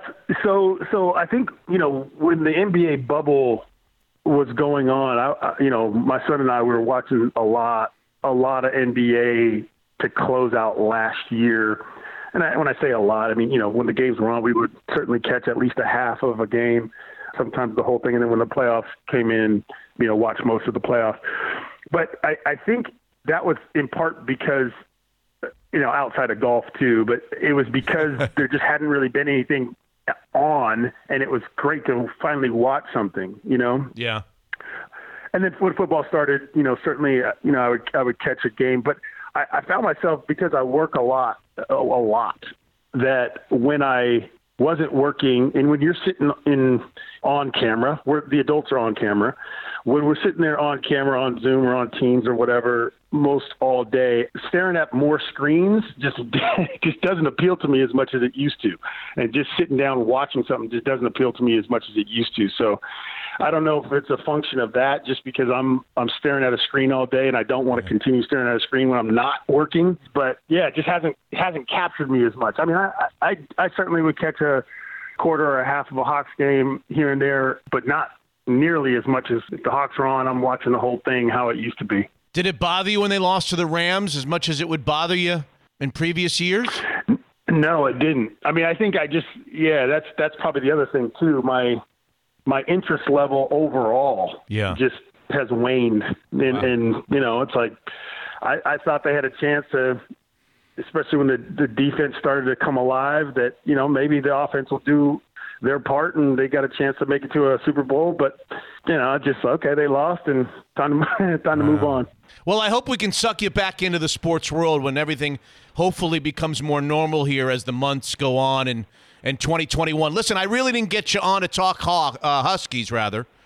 But people want to hear from you. They want to hear your thoughts. It's obviously been a precipitous fall. We don't have to define that. Is there any light at the end of the tunnel for my guy Hop? I mean, you've watched college basketball for a lot of years, and you know that a season like this, it's virtually impossible for a coach, no matter what his lineage is, no matter what his previous successes are, to come back from a season like this. It's really, really hard. Can he do it? Can he dig himself out? Yeah, I mean, I don't see why not. The recruiting and the talent that's got to come in, it's got to be there, right? You've got to make some big splashes to really sort of affect the program. Here's the crazy part, and I know, if we would have had this conversation 2 weeks ago, it's a little bit different than maybe my thoughts on it today, where, the Huskies played well against UCLA and thought they took some positives from that. And then they come back at home and they beat Colorado. So you go, all right, well, if they can play consistently on both ends of the floor, can they win, the next, half of the games remaining and give you a feeling like there's hope for the next year, right? I think 2 weeks ago it was like, wow, this is really tough. I don't know how and why and where this is going to come from.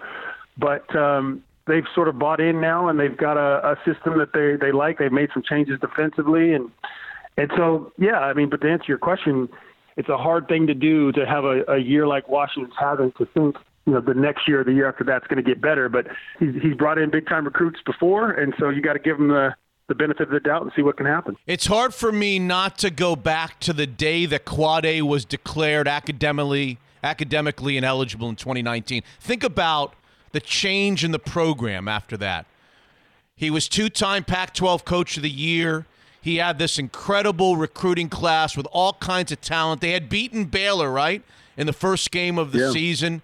They had this great quarterback guard that they had gotten transfer from Kentucky. Everything was set up with a lot of momentum going forward. And then the day that we found out that Quad A Green was declared academically ineligible, from that moment to now, think about what's happened.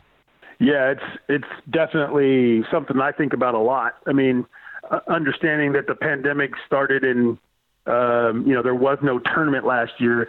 That was a team that was destined for a tournament. And you get the marquee win. We talk about where's the marquee win? You always look at that when you're going into March and building that resume. Well, they got it against Baylor to start the season, and we all know what Baylor did from there and what they're doing this year as well. But you play really well in the non-conference. Quad A becomes ineligible, and then the big losing streak there in the middle to the end of the season, and Washington just could not right the ship after Quad A went down. You start the season this year, in a tough environment, getting the one win. It is truly remarkable, and no one could have seen this coming, especially after getting to the NCAA tournament, playing Carolina tough, obviously beating Utah State in that first round. It's shocking and sort of head scratching at the same time. I've saved the most hard-hitting, important topic for last. I noticed on your Twitter feed there was some sort of a Twizzlers Red Vines debate in the Hamilton household. And I wanted to bring it up, and I got to tell you, I don't really eat either one, so I don't really know the difference between either one, but I happen to know that Sharon, my wife, does. So I said to her last night, as I was jotting down my notes for this chat, I said, "Where are you on Twizzlers versus Red Vines?" And she looked at me with the most disgusting look. Like, how do you not know that? Twizzlers, by far. Red Vines, here was the quote, "Red Vines are disgusting, tastes like absolute garbage." Red Vines are disgusting, tastes like absolute garbage. That's Sharon Levy speaking. So I've come in late to the debate. Where are you? Are you guys on opposite ends on this, or do you agree or disagree? What's going on? Well, let me just start by saying, your wife is lovely. And I like her a lot. Have had no real reason, to question her intelligence, anything about judgment. Sharon Levy is top notch. Until now,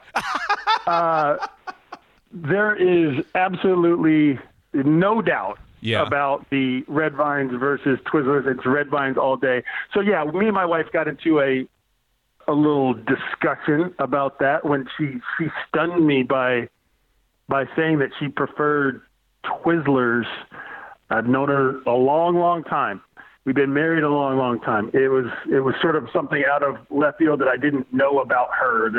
That's pretty rare after so many years together. And so, yeah, I sent it out on Twitter. I just couldn't believe that she had the audacity to choose Twizzlers over Red Vines, and it caused a little stir. We had some fun with it. Which one does better? I don't even know. I'm sorry to tell you. Which one does better? Is there one that's kind of the consensus, more popular one, or is it a split down the middle internationally speaking? I was surprised at how many defenders of Twizzlers that there actually were in at least our corner of the world. So one of her comments was, she's from Oklahoma. She moved here right before high school. They did not, at least at the time, Red Vines were not a thing. It was all Twizzlers. So if you were going to get any sort of red licorice, for her growing up, it was Twizzlers. Yeah. Whereas out here, there was both, but I feel like Red Vines was the thing out here. It's what they sold at the stadiums and games, Red Vines, and was more prominent. And I think Twizzlers is hard, junk plastic, just disgusting, and I just couldn't believe that she was choosing. Yeah. Well, you tell her that Sharon Levy's not even firmly on her side, completely 100% unadulteratedly on your wife's side. Red Vines are disgusting, taste like absolute garbage. That's all she said. She was disgusted that I would even bring it up. So there you go. Did she give you a look like A, that's a dumb question, but B, how could you even think that Red Vines were better? Yeah. So we basically had we had the exact opposite thing happen in my house. The look that she gave me was like a scene that happened about 6 or 8 months ago that we've talked a lot about. I don't know if you've seen it on YouTube or whatever, that happened when the guy broke into the bank with the Hot Pockets. Do you know that story? I don't. Yes. I don't know that story. So a guy broke into a bank. The police came, and it turns out he had a Hot Pocket, and he only broke into the bank to use the microwave oven because he knew they had a microwave oven to heat his Hot Pocket. He had no interest in the money in the bank. He just was going in for the microwave, and he got taken away, and somebody shot some video of him being put in the police car, and somebody yelled to him, "Hey, was it all worth it? Was it all worth it, the arrest, to go get a microwave oven?" And Jason, you've got to see the video of him when he gets asked this question. The face as he's literally getting into the police car. The face to the guy who asked the question was the most disgusting. Like, how could you even ask me that? This is a Hot Pocket, man. It's a Hot Pocket. Well, I guess now I've got something to do this afternoon. To go check out the Hot Pocket bank robber. I'll send you the video of the guy who broke into the bank, not for money, but to use the microwave oven to heat his Hot Pocket. That's all he wanted.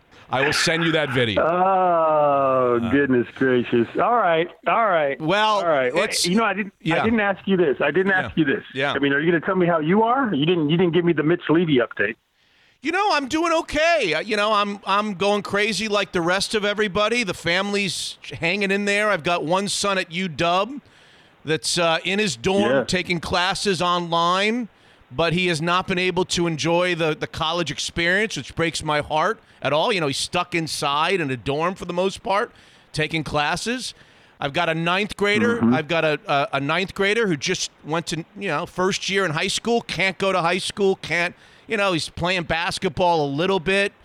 They've got online practices. He's playing baseball a little bit. Baseball's easier for him to go up to the, high school and practice with his high school buddies. But, yeah, look, we're healthy. I don't want to complain too much because there's a lot of other people in the world that got so much more to complain about than I do. So we're hanging in there, Jay Hammond. I miss you. I miss you a lot. I never thought that when you and I would have our highfalutin meetings at the state-of-the-art Factoria Shopping Center at Panera, could you imagine if I had turned to you sitting at that one table that we always sat at? If I had turned to you one day and said, in a year's time or a year and a half's time, we're not going to be allowed. We are not going to be allowed for a year or a year and a half to sit here at Panera Bread. What would you have said to me at that point? Can you imagine that? Yeah. It's unthinkable, to be honest with you. It's weird, and as the days and months go by, I had this conversation with my wife, and I say, "Gosh, it's about to be spring again." It's we've just been doing this, and I couldn't imagine, and it's sometimes it feels like a bad dream. I know it's worse for a lot of people who've lost loved ones and friends, but I just hope we can get out of this soon and be in the arenas and be in restaurants and be with each other, because it's getting old. It's getting old. Hugs to you and your family. Thanks for coming back on. Don't be a stranger. Appreciate it, Mitch. Best to you guys. Hey, look who it is. Dan Black, the president of Zeke's Pizza's on what else? The Zeke's Pizza Hotline. Dan, how are you? I'm doing good, Mitch. Thanks. How's Zeke's Pizza? Zeke's is doing good. It's it's wintertime. It's dark and cold, but we're selling some pizza. We're selling some beer. We're selling some franchises, so we're feeling good. So I want to know how well the big boss knows his own menu. Okay, we'll see here. Are you ready? Here we go. I say a big pie with pepperoni, Italian sausage, Canadian bacon. That one's easy. That's the John Candy. I say pepperoni, Canadian bacon, Italian sausage, chicken, bacon, mushroom, black olive, green pepper, tomato, fresh garlic. You say? That's a lot of stuff, so it's got to be the kitchen. It's got to be the kitchen sink. Two of the more popular pies, or what is the most popular pie? Yes, those two are both popular. Cherry Bomb and Puget Pounder are two most popular pies. Okay. Kenmore is open. That makes 18. How they doing and what's coming on Zeke's? Kenmore's had a good couple of weeks. We've talked about the other restaurants we have being built right now or leases being signed, which are Mill Creek, Seward Park, and Mount Lake Terrace. And then since the last time we've talked, we've actually got a bunch more traction. There's nothing I can announce yet, but there's as many as 3 new deals that I'm getting ready to sign. So, the momentum continues on the franchising front. What a great feather in your cap to be able to expanding at the rate that you guys are during a tough time. Well, of course, it's all been me, but yeah. Zeke's it's been great. Our brand has got a lot of momentum since COVID hit. People have discovered us in new ways, particularly with the beer delivery and stuff. Pizza's been busy in general because it's good takeout and delivery. And so while I'm hesitant to say COVID's been good, it has given us some momentum in ways that it hasn't necessarily done for everybody. 3 ways to order online. Also, you can download the Zeke's Pizza app like we do here at the Levy family, or you can just call the old-fashioned way, the phone number, which is 206-285-8646. Zeke's Pizza, a great partner of Mitch Unfiltered and a terrific supporter all these years for me, homegrown in the Northwest. Unfiltered.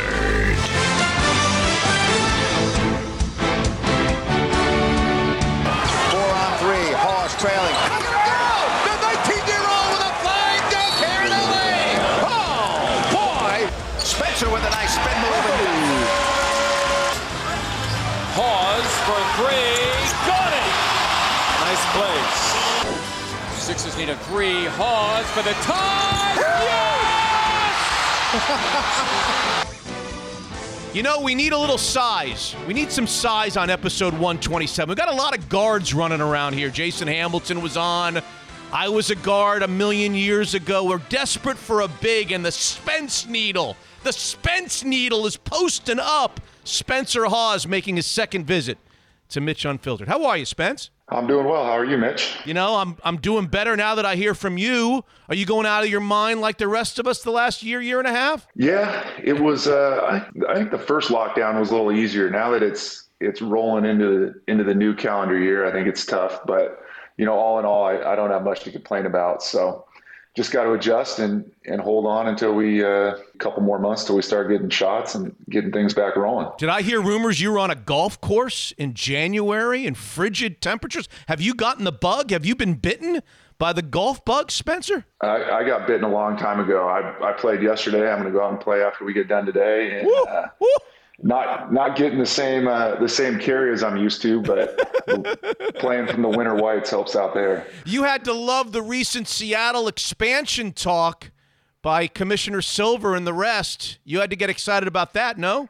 I did. I'm having a hard time because I've gotten my hopes up, over the course of the news we've had since the team left, really so many times, that I'm trying to temper it a little bit.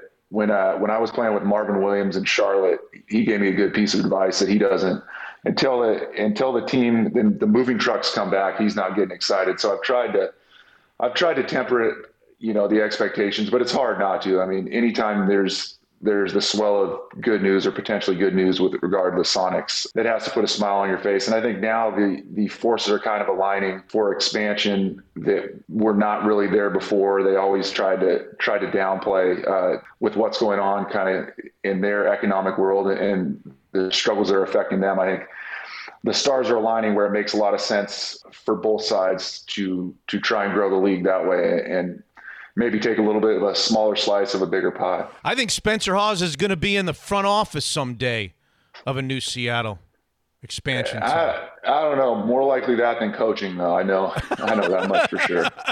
What are you doing, by the way? Are you retired yet? Are you coming back? Are you still getting paid by like somebody in the NBA, like Milwaukee or somebody? What's going on? I wish.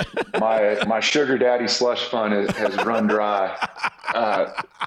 But no, I'm not retired. I'm feeling good. I had a surgery last year and kind of thought that was going to be the end of the road, and ended up feeling so good afterwards that I'm trying to keep things going and see if an opportunity presents itself, be ready to answer the call. And if not? If not, it was a good run. When you look back upon your career, what's the word you use? What's the adjective that Spencer Hawes would use to describe Spence? What'd you do, 10, 11 years in the NBA? Yeah. I think successful. I wouldn't say it was everything that I'd hoped for, but I think most guys, if you ask them when they get done, that would probably be the case. But I think all in all, when I look back and look at the big picture, I think it was a good run. I had a lot of fun, made a lot of great relationships that I still have to this day. And I'm very thankful that I had the opportunity to do it as long as I did, because it's unique that anybody has that chance, and to have the longevity, I think, is what guys ultimately strive for at the end of the day. If you were a rookie tomorrow and got a chance to snap your fingers and do it all over again, would you do anything different? Is there anything tactically or your game or strategically or your mindset? What would you change if you could change anything? I think if I could tell my younger self, give him some advice, be a little less obstinate, a little more open to coaching and criticism, especially in the younger years, and realize that, people are trying to help you. They're not out to get you, and just kind of shift the mindset there, I guess. I think I was a little too much of a know-it-all in my younger years. Still probably am. Okay. How was the Greek freak to play with at the end? What was he like? I hear he's the world's nicest guy. Was he the best player you ever had as a teammate? That's a great question. I mean, I think talent-wise, I don't know anybody that's really close. I mean, his ability at that size, his fluidity, his basketball IQ is, I think, something that's underrated about what he brings to the table. His vision, he's basically a 7-foot point guard out there, are really unrivaled, I think, in the history of the game. And I think as he continues to develop, if he can figure out the jump shot, I know it's not rocket science, but, he goes from pretty much unguardable now to something that we haven't seen before. If he wasn't the best player that you ever had as a teammate, who was? I would say when I played for the Clippers with Blake Griffin, I'd say he's the closest in terms of size, athleticism, and the total skill package of anybody I played with. Was your best year the last one in Philadelphia? Yeah, I think so. Between Philadelphia and then after I got traded to Cleveland, I think that was when the league was finally kind of transitioning to embracing a big that stretched the floor and played away from the basket and handled the ball a little bit more. And so I think finally get an opportunity to be put in that position kind of unlocked my game, and it was a lot more fun. I know that much. You were a career 35% three-point shooter, and you shot in the 40s a few times, and I saw the stats. I don't know how Is that it? Yeah. I saw the stats from your, I don't know if it's the G League. I don't know what they call it, the D League. When you were there with the Lakers G League team and you shot like 50% from three, you could always shoot it from three, huh? Yeah, I mean, it's like every kid when you're growing up, you want to be a guard, and every guard wants to be a big, or at least that's what they tell me. And I was fortunate to be able to play for my dad a lot of the time growing up, and he probably against his initial instincts would let me handle the ball and shoot the ball, and I think it just kind of stemmed from that. You know, my dad was a shooter, my uncle was a shooter back in the day when big guys weren't doing that as much, so that was something we always practiced, and I think a little bit of it came naturally, and the rest you just put in the work. All right, some quick hitters here. Most exciting NBA game you ever played in? Good question. I don't know if one really stands out. I think any of the game sevens were always exciting. It just everything leading up to them, the preparation, every little part of your routine just seemed like it was a little bit more important. The pressure. I think those are the situations you live for, and unfortunately, came up on the losing side more often than the winning side. But those were always a little bit more special, I think, to everybody that's played in them. You had a game 7 against Garnett, Allen, and Pierce, didn't you? Yeah. So that was the Eastern Conference semis, I believe, in 2011. It's with the Uncut Gems narrative. It's kind of come back a little bit into the pop culture narrative. That's right. Yeah, that was a fun one in Boston Garden. I was fortunate enough. My dad and my uncle flew back from Seattle for the game, a place that my uncle played in playoff games back in the day in the Eastern Conference. So it was fun, special moment having them back there. It didn't go the way we wanted to, but for a team as young as we were to be there, I don't think anybody expected that in the first place. And it was really a hard fought series and a lot of fun to take part in. How many times were you traded? A lot. I think, let's see, Sac to Philly, Philly to Cleveland, LA to Charlotte, and then Charlotte to Milwaukee. What's it like to get traded? It depends. When you get traded the first time I got traded, it was the middle of the off season. So it's kind of out of sight, out of mind. I was playing beer league softball on Mercer Island. So it didn't quite have the same feel as when you get traded in the middle of the season. And like I did from Philly to Milwaukee, and you literally threw the stuff I thought I needed on my bed, packed a bag to fly up and meet the team in Toronto the next day. And you go from a city you lived in for 4 years to introducing yourself before the game to guys on your team and then out there playing the next day. Wow. I don't think there's really a handbook for those situations, but you learn on the fly, and it definitely gets easier every time afterwards. Where'd you like living the most? Well, I lived in Manhattan Beach when I played for the Clippers, so I don't think that we'll count that as the outlier. We'll throw it out. I really enjoyed living in Philly, living downtown in the middle of the city. Yeah, it was a lot of fun, and the fans get they get a bad rap. I think there are plenty that piss you off that you don't want to deal with, but overall, there's they have a lot of passion and they support their teams in a unique way, but as well as any fan base at least. Funniest teammate? Blake Griffin. Really? I mean, I wouldn't. He does. Really? He does stand-up comedy. I mean, you can't. He's in a different echelon. Wow. Dirtiest player you either played with or against? Dirtiest player, man. They were kind of weeding that out by the time I got to the league, but there were still some of the old guard. But all those cagey vets. Kenyon Martin was pretty dirty. He took me out. He took me out one time on a fast break. I'm still not over that one. But did he have the red lips on his neck at that point, or had he not gotten those? Oh yeah, no, that was well into that era. All right, most underrated player, the guy who was really, really good as a teammate that didn't get the pub that everybody else did. I always think Drew Holiday was that guy, and now now that he's gotten a chance to go up to Milwaukee and really be on a contender for the first time in his career, I think he's starting to get more attention. He's playing on TV more. It's tough when you're down there in a market like New Orleans where you're not getting that type of exposure. But I've always thought that guy's one of the top tier point guards in the league, And I think now he's finally starting to kind of get that recognition. Here's one that our audience will get a kick out of. I bet you a lot of people don't know that you know, obviously, because you did it. You played for Coach Carl's son, Kobe Carl. I remember when Kobe Carl was running around in diapers on the Key Arena floor, for goodness sakes, almost diapers anyway. And he was your head coach at one point at the end, right?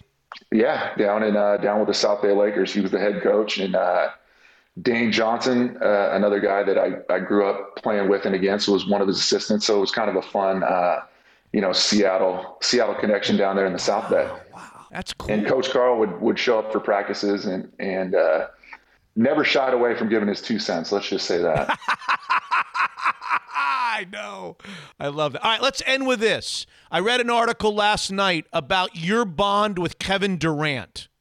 I don't know that I ever knew that, but it made sense to me when I read the article that you guys, I guess, came out the same year and you've been friendly since going back to some high school all-star games. Is that right? What? Tell everybody about the relationship you formed over the years. Yeah, well, we were same high school class. We both played on the Nike circuit, and really it kind of kicked off between tournaments and the Nike All-America camp. And then we took a trip for USA Basketball and Nike over to France. I think we were like 16.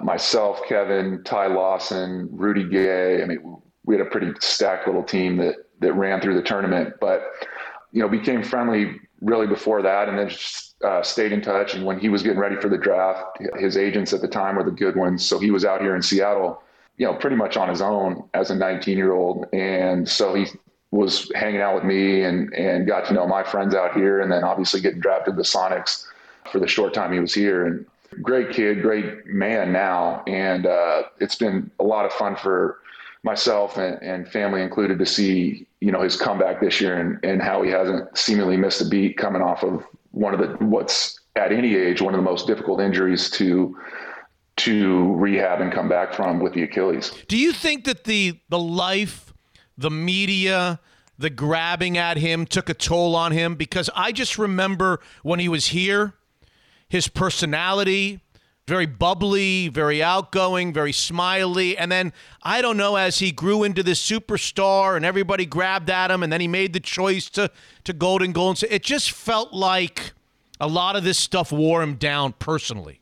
I think that kind of happens to everybody to some extent. Obviously, he's in a different position than even 99% of the guys in the league with, the pressure that he's under and the amount of attention that he receives, because he is, people are seeing it again, the best basketball player in the world. And I think it'd be hard not to. At the end of the day, he's a human being like everybody else. And they don't teach you in school how to deal with that type of exposure and pressure and everything else. And I think, all in all, he's handled it as well as you could. And I think now that he's in a situation in Brooklyn where he's kind of had a chance to reset between moving there and having the year off with the injury, where I think he's in a really good place, obviously basketball-wise, but off the court as well. Did you call him the best basketball player in the world? Did I hear that? Yeah, I did.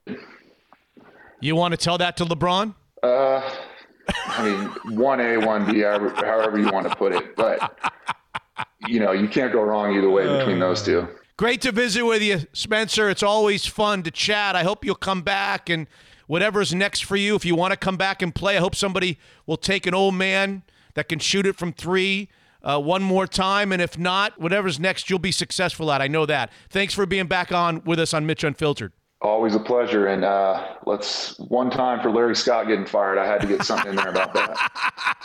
What a grand new day. What about the Husky basketball deal? I guess maybe somebody out there is going to be mad at me for not asking you. Can Hopkins dig out of the hole? Man, I haven't really been able to even watch it this year. So really, we can just leave that one at that. Okay. Spencer Hawes. Thanks, Spencer. Nice to visit with you. All right. Thanks for having me. Next up on Mitch Unfiltered, John Waterstrat, owner, Fireside Home Solutions. John, 2021 is going to be a better year for all of us. You and I rarely talk about your outdoor units and your fire pits, and I'm loving what I'm seeing on your website at firesidehomesolutions.com. Talk about that arm of your business. Yeah, great question. Our manufacturers that create the indoor fireplace create outdoor fireplaces. So we have everything from an outdoor fireplace that's fully made to be outside, stainless steel, and also fire pits. We can take that great gathering space that we have inside and create one outside. So again, on those cool spring and summer nights that you want to continue to spend some time with your friends, we can turn those fireplaces and keep everybody warm. What's the latest on scheduling, delivery, installation timeframes on your end as we enter the new year, John? Great question, Mitch. We've been very blessed with great manufacturers. They've held steady to their schedule. We're still able to install units between 3 to 4 weeks, so not too late to buy. We still have this cold January snap that we're going through in February. Just had a windstorm just the other day, so when those power outages come, you can throw that insert on and keep yourself warm in your home. And by the way, while fireplaces pay the mortgage at John Waterstrat's place, that's not the only thing you guys do at Fireside Home Solutions and do very well. Yep, we not only do fireplaces, but we do garage doors. Garage doors has been a great business, something we've got into 5 to 6 years ago.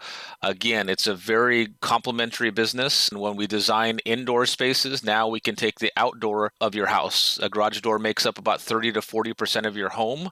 On the front view, we can change that up for you, give you a traditional look, modern look. We can install it, design it, and then same thing as our fireplaces, we can service it for life. So it's been a great business, and we just were able to do my golf club at Linden and put all those doors in there. Nice. What would Mitch Unfiltered be without great partners like Fireside Home Solutions and John Waterstrat? Start your search for a fireplace or garage doors at firesidehomesolutions.com. Unfiltered.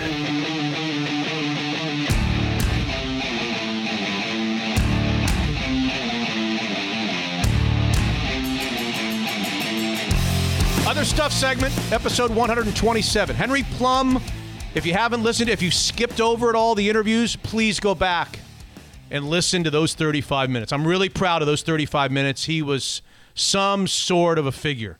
And then we had Jason Hamilton and Spencer Hawes. He's inspiring. I haven't heard it yet, but what a story. Yeah. What a story. Yeah. Now, you said earlier that you wanted to tell him a joke that your dad used to tell you, but because he was telling me. You wimped out. I didn't want to. I didn't want to hurt the guy's feelings. Sure, he was telling me how over 6 years as a prisoner of war, still can't believe that, being tortured, and I mean, come on, that he and his people at different cells. He would be in an 8x8 cell, and he developed like little tapping on the walls and a little wire, and they developed a code to be able to communicate with it, to talk to one another, because they weren't allowed to talk to one another for 6 years. And it reminded me of a joke, immediately reminded me of a joke that my dad loved, may he rest in peace, that I came this close first to telling him during the interview, but then I was like, oh, he might take it as a... And then I was going to tell him off the air because there's no jeopardy there. If he hates me, no one will hear that. Right. And I didn't do it there either. It goes something like this. Guy goes to prison. First night in prison, he's scared out of his mind. It gets dark, and there's all these cells and prison mates and whatever. Sure. And all of a sudden he hears, his eyes are wide open. Everybody's going to sleep. He hears, 27! Some guy yelled 27. Okay. And everybody bursts out laughing. All right. He's like, what the hell? Then about 15 seconds later, he hears from another cell, 46! People start bust out laughing. Right. So he whispers to the guy next to him in the cell next to him. He says, what the hell? What the hell's going on? He says, oh, don't worry. We've all been here for so many years. We've decided instead of telling jokes, we've numbered each joke. So each number represents a joke. Okay. Rather than telling the whole joke again. He's like, oh, that's great. So a little time goes by. Another guy yells, 24! Everybody starts laughing. So he decides he's going to get into the act. All right. 46! He yells. Silence. Oh, boy. Somebody else yells, 14! Right. He says, 6! Stone cold silence. He turns to the guy again. He says, what's going on? The guy says, you don't know how to tell a good joke. My dad loved that joke. That's really funny, though. My dad loved that joke. And can you now understand why the code with the joke and the number and him and, figuring out ways to communicate. But from what you say of him, I think he would have loved it. I think he would have liked it. Yeah, and I wasn't willing to I'm sorry, I wasn't willing to tell the joke. That fits perfectly. You don't know how to tell a good joke. Right. By saying 2 numbers. That's really funny. I like that. You want to hear a quick thing that I remembered today that my dad did to me when I was a kid? Sure. I completely forgot it. For some reason, it hit me today. Yes. So it's my first year of Little League Baseball, and I have to get a cup, protective cup. Yeah. I had never owned one. Where would that? Yeah. I mean, I have one on right now. Every time I come, I just for whatever reason. Better, Misty. So yeah, that's right. You're right. I should actually. So we go into, I think, Big Five or some sporting goods store, and we're looking. I'm like 8 or 9. My dad comes over and he goes, "All right, so I just talked to the woman that works here, and she's going to come out and take your measurements in just a second." I'm like, measurements? He just deadpanned it, Oh, that's fantastic. He goes, a little bit later, he goes, "You should have seen your face. You turned white. You really thought a lady was going to come out with her little tape measure and measure Something tells me that his dad used that on him. Yeah, maybe. That's pretty damn funny, That is so funny. Now that I think about it. Too bad you didn't have a son. You couldn't use that joke. I know, Why didn't you exactly. tell me that joke a few years ago when I had 2 baseball players? That's true. Well, actually, I have. Oh, yeah, that's good. Well, I have one thing for the other. We've gone long with the interviews in the first segment. We've gone real long. Okay. So we'll keep the other stuff segment a little bit shorter. I only have one. I have about 5 things, but one that's important that I wanted to fit into the first segment that we didn't fit in. Are you aware that Mike Krzyzewski is in the news over the weekend? Yes, I saw that he blew up on someone or lost his temper. I'd like to discuss that because this is, again, something that, I like to talk about things that hit close to home. Sure, yeah. Hit a nerve, touch a nerve. Yeah. Okay? So here's the story, if you haven't heard by now. Coach K, the untouchable, maybe the greatest coach, I think probably the greatest coach in the history of college basketball, has had a very difficult year with COVID and his team's not good and yada, yada, yada. And his team lost to Louisville over the weekend to fall to 5-5. Weird. They're nowhere to be found in the top 25. And he was doing his press conference. They all do their press conferences now on Zoom. No reporters go in anymore. Yeah. And here's what happened. Hi, Coach. I'm just curious as to what the next step forward here is for the team as you guys move into another week of basketball. Yeah, why don't we just evaluate this game? I'm not into what our next step forward is right now. We just finished a hard-fought game. Yeah, I don't know if, what's your major? Whoa. What's your major at Duke? What's your hardest class? Econ. Okay. So say you just had the toughest econ test in the world, and when you walked out, somebody asked you, "What's your next step?" You see what I mean? You have some empathy and just give us time to evaluate this game, and then we'll figure out, just like we always try to do, what the next step will be. The next step, obviously, is to prepare for Georgia Tech. How we prepare for them, that's what we're going to have to figure out. There you go. Did you find that to be a really unfair question? Not at all. Okay. As I said, this is something that struck a nerve with me because this guy who asked the question, first I'll tell you about him. I think he's either a freshman or sophomore at Duke in their journalism school. Okay. He's assigned by the newspaper, by the campus newspaper, Duke's newspaper, a very well-respected campus newspaper, by the way, to cover Duke. That was the first question he's ever asked, Coach K. Oh, man. The first one. And he tweeted, when a lot of people tweeted this. He didn't tweet the video, to his credit. The kid did not. I think he's a freshman. I think he's graduating in 24. After everybody started this firestorm on Twitter and everywhere else, he then commented, yeah, it wasn't exactly the way I pictured my first question ever to Coach K. Yeah. A bummer. That's a bummer. Okay. The question, which was, where do you go from here? First of all, point number one, is not a bad question at all. It's a very appropriate question, in fact, for a 5-5 basketball team that's used to being 10-0, who just lost to Louisville. So the first point I'd like to make is, as you just point out, there was nothing wrong with the question. Okay. The second point I'd like to make is that point one makes no difference, whether it was a good question or a bad question. Coach K knew exactly who was asking the question, as you can tell. Yep. Okay? He berated him. He talked down to him. He dismissed him. And it doesn't even matter to me what the nature of the question was. Is it too much to ask? And by the way, you are looking at a Coach K fan. I am a Coach K. I like him. Yeah. I like him personally. I like him professionally. I've never gotten a chance to interview him, but I like everything about him. I know there's a lot of people that don't. I like the program that he runs. I am a Coach K fan. Okay. But is it too much to ask these guys that make millions and millions and millions, in Coach K's case, $10 million a year, coaching college kids, for just a little civility and even some encouraging words and encouragement for college journalism students? Is it too much to ask? Yeah. Now, somebody would say, God, NBA coaches don't have to deal with this. I know, because student newspapers don't get a chance to ask. Okay, well, this is college. Yeah. This is Duke. Okay, I was there once. I was there in 1986. I have told you the story. Where I asked a question that, by the way, was a lot worse of a question than that guy asked. That guy asked a good question. I actually asked a question. I'm not over it yet. I actually asked a question that I think the essence of the question was very fair and a good one. For 18 years old or 19, I was 18. I think the essence of the question, I do. Okay. I think the essence, I just didn't ask it right. I chose shitty. It was the worst question I could ever ask. Did you let your fandom get in a little bit or no? Did your fandom sneak into the question? Like you're upset or pissed off? Yeah. Okay. Yeah, a little bit probably. Okay. I don't know. I just didn't ask the question right. What I was trying to ask, when I asked in 1986 on the Friday before the Georgetown game, where they had lost a few games in a row to Georgetown, and they had surrendered leads late in the game, they had kind of let the thing get away from them late. I was trying to ask him at 18 years old, how do you not let the recent problems in the last few minutes, seep into your heads? Right. You know, emotionally, how do you get away? To me, the essence to that question is very, very fair and very good. In fact, I think it's a fabulous question. Well, I think Larry King would have asked it a lot better. No, he wouldn't have asked it. He wouldn't have asked it. But what I did was I said, how do you prevent your players from falling apart in the last 2 minutes against Georgetown again? I used the words falling apart. Yeah, that's a little rough. Yeah. Yeah. And it was shitty. It was terrible. But it didn't. I was 18 years old, okay?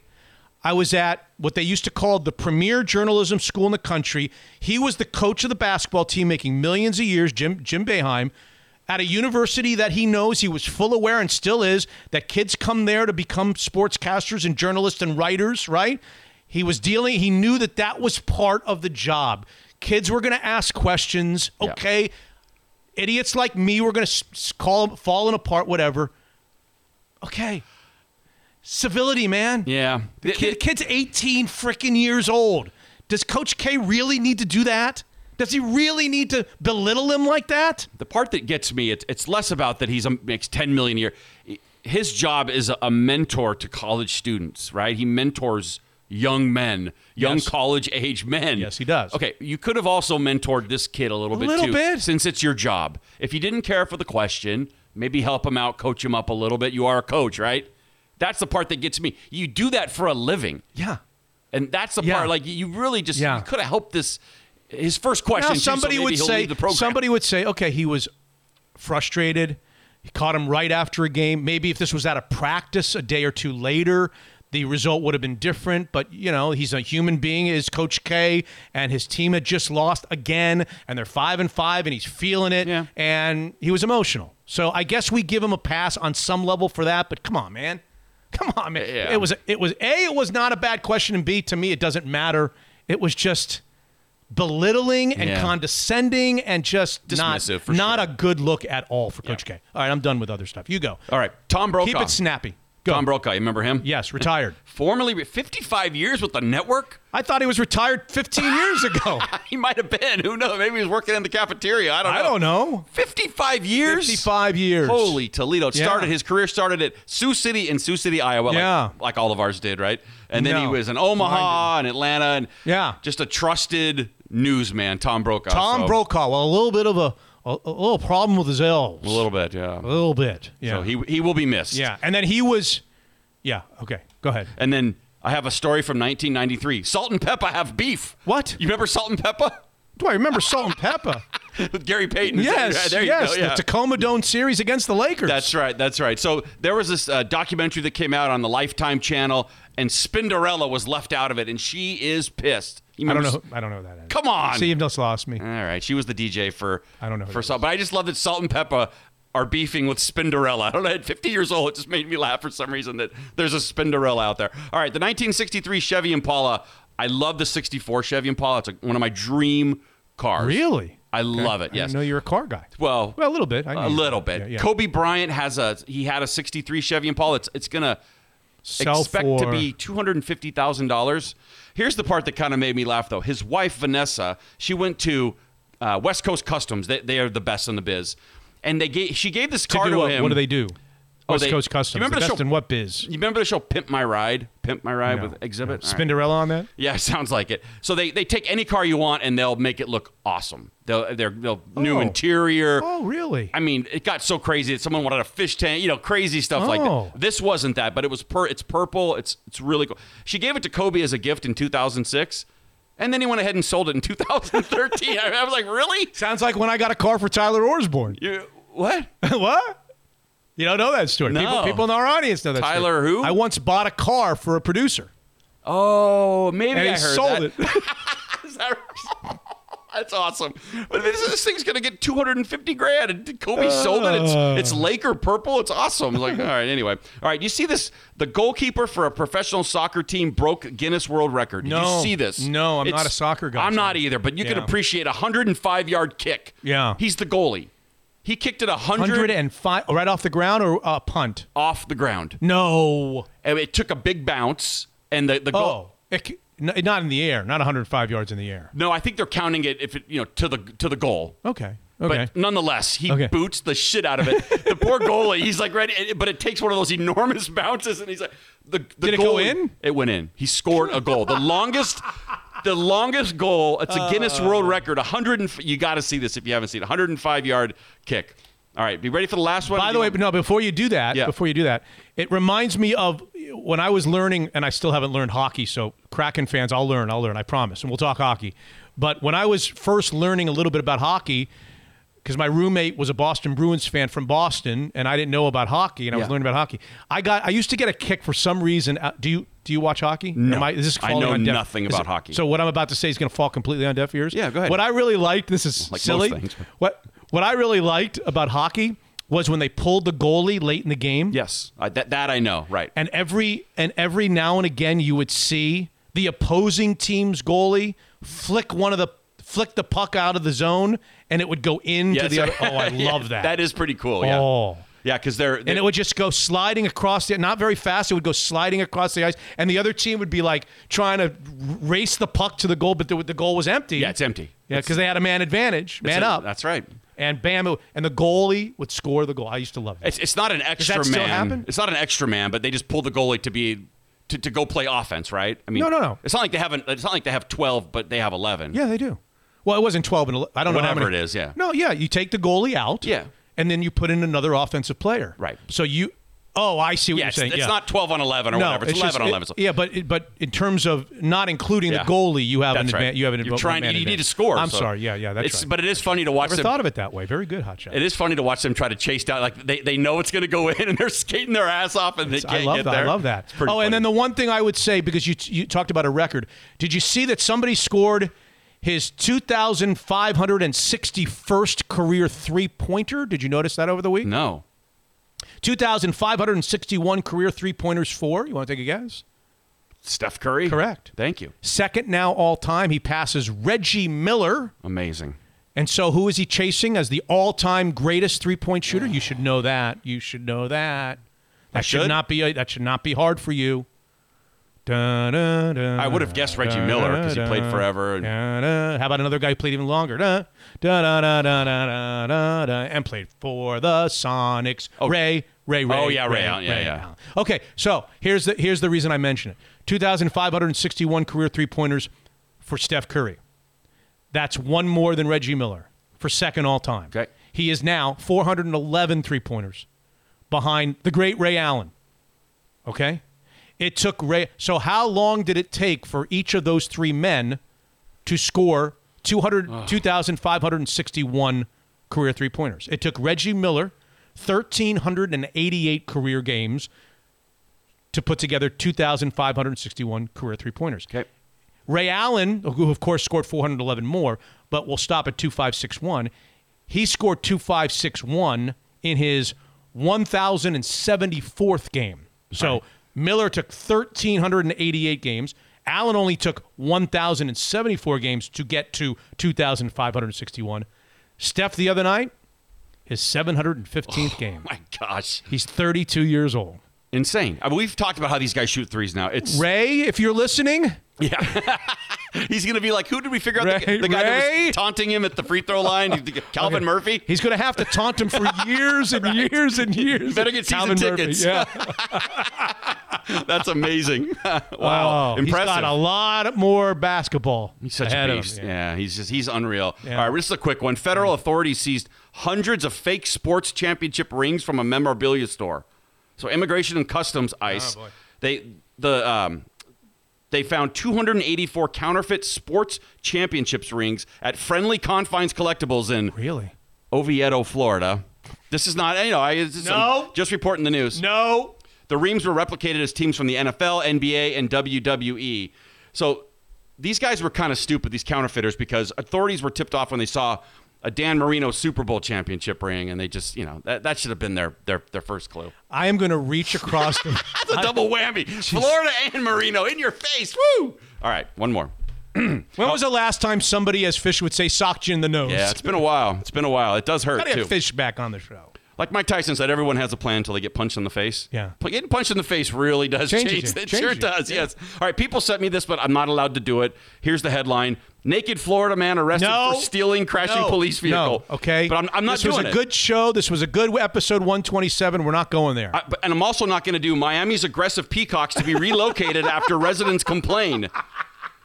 I wish I could tell our listeners that the peacocks are scratching up sides of cars and leaving piles of poop everywhere, a lot like the citizens in that neighborhood. I'm not doing that story. Don't you worry.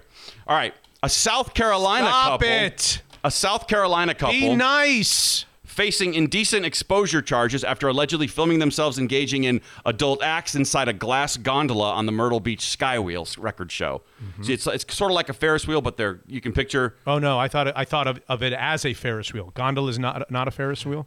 Well, a Ferris wheel, you just sort of sit in it, and sometimes you're outside. Yeah. This is a fully enclosed glass structure that you sit in. Yeah. But it goes around like a Ferris wheel. You got it? Yeah, I got it. All right, so police allege that Lori Harmon and her husband Eric, both 36, were within the view of the public earlier this month when they decided to get busy. We did this. You did this. In the gondola? Yes. I think this came out on the 22nd. Didn't you just do in a recent episode a show about somebody having sex in a Ferris wheel or in a yes, you just did this. Or did I read this somewhere? You must have read it. I think you've already done this story. I think you're going a little. I think the story's 2 days old though. I don't know. I feel like you just did a story that is very, very similar. But go ahead. Well, these guys have been busted before, so maybe I did do one. The repeat offenders. Yeah, maybe. So the explicit activity was recorded and uploaded to an adult website where it was viewed by Myrtle Beach Police Department officers. Not the worst gig in the world. If you're a cop, I'll investigate, guys. Don't worry, I'll find. An arrest warrant does not identify the website or reveal how investigators discovered the clip. Other videos show them engaging in similar activities in a community pool at a Myrtle Beach resort.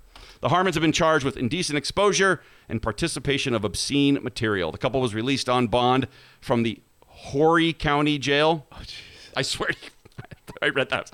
All right. Under the name Lucky Lacey, the Harmons posted about 140 explicit videos to something called the Pornhub. I hope I'm saying that correctly. Where their page had more than 11,000 subscribers and 2.7 million views, all right? Yeah. So this wheel P-O-R. this wheel opened up in 2011, and it's quote not a carnival ride. Speak for yourself, but a modern, safe observation wheel towering almost 200 feet in the air. All right. It's a secure flight with glass windows and doors for optimal views and photography. You got that right. All right. Officials for the Myrtle Beach Skywheel have stated that unfortunately the ride is sold out for the rest of the year. After reading this story, I finally understand the phrase, people in glass houses shouldn't show their stones. No, that's not the right phrase? Okay. I think we can all agree that the real victim here is the poor family that used the gondola next. God, it's awful. If I'm the couple's lawyer, I'm not saying... Not COVID safe? No. If I'm the couple's lawyer, I'm saying to the judge, look, a married couple who's been together 18 years who still want to touch each other, shouldn't that count for something? Something? No? All right, and finally, 11,000 subscribers, 2.7 million views. Don't get any ideas, Levy. We're doing just fine here, all right? I'm going to continue to podcast. Leave me alone, all right? That's it. Oh. Well, this is it. This is the swan song for Mitch Unfiltered as you know it from this studio. I got a feeling that if the table arrives over the next couple of days, 127p will come to you from a different location within the home. Do I still have to go through the service entrance, or am I allowed to go through the main door with the rest of the people? You're not. You got to go through the service entrance, and you're not allowed to look at any member of the family in the eyes. I know. That's why I have my mask and my sunglasses on. Mask and when sunglasses, I leave. please. Yes. But you will not be schwitzing the way you schwitz here. So you're going to have to diet on your own now. God, crap. That sucks. Oh, dear. Anyway, that's it. Episode 127. If you're listening to this and you have not listened to Henry Plumb, I'm really, really proud of that interview. I'm proud of him, and I'm proud of that interview. So take a listen. You need some time to do it, but I think you'll be fascinated by his story. Episode 127. Thank you to all of you who are patrons, non-patrons, sponsors, partners. We love you all. It's in the books.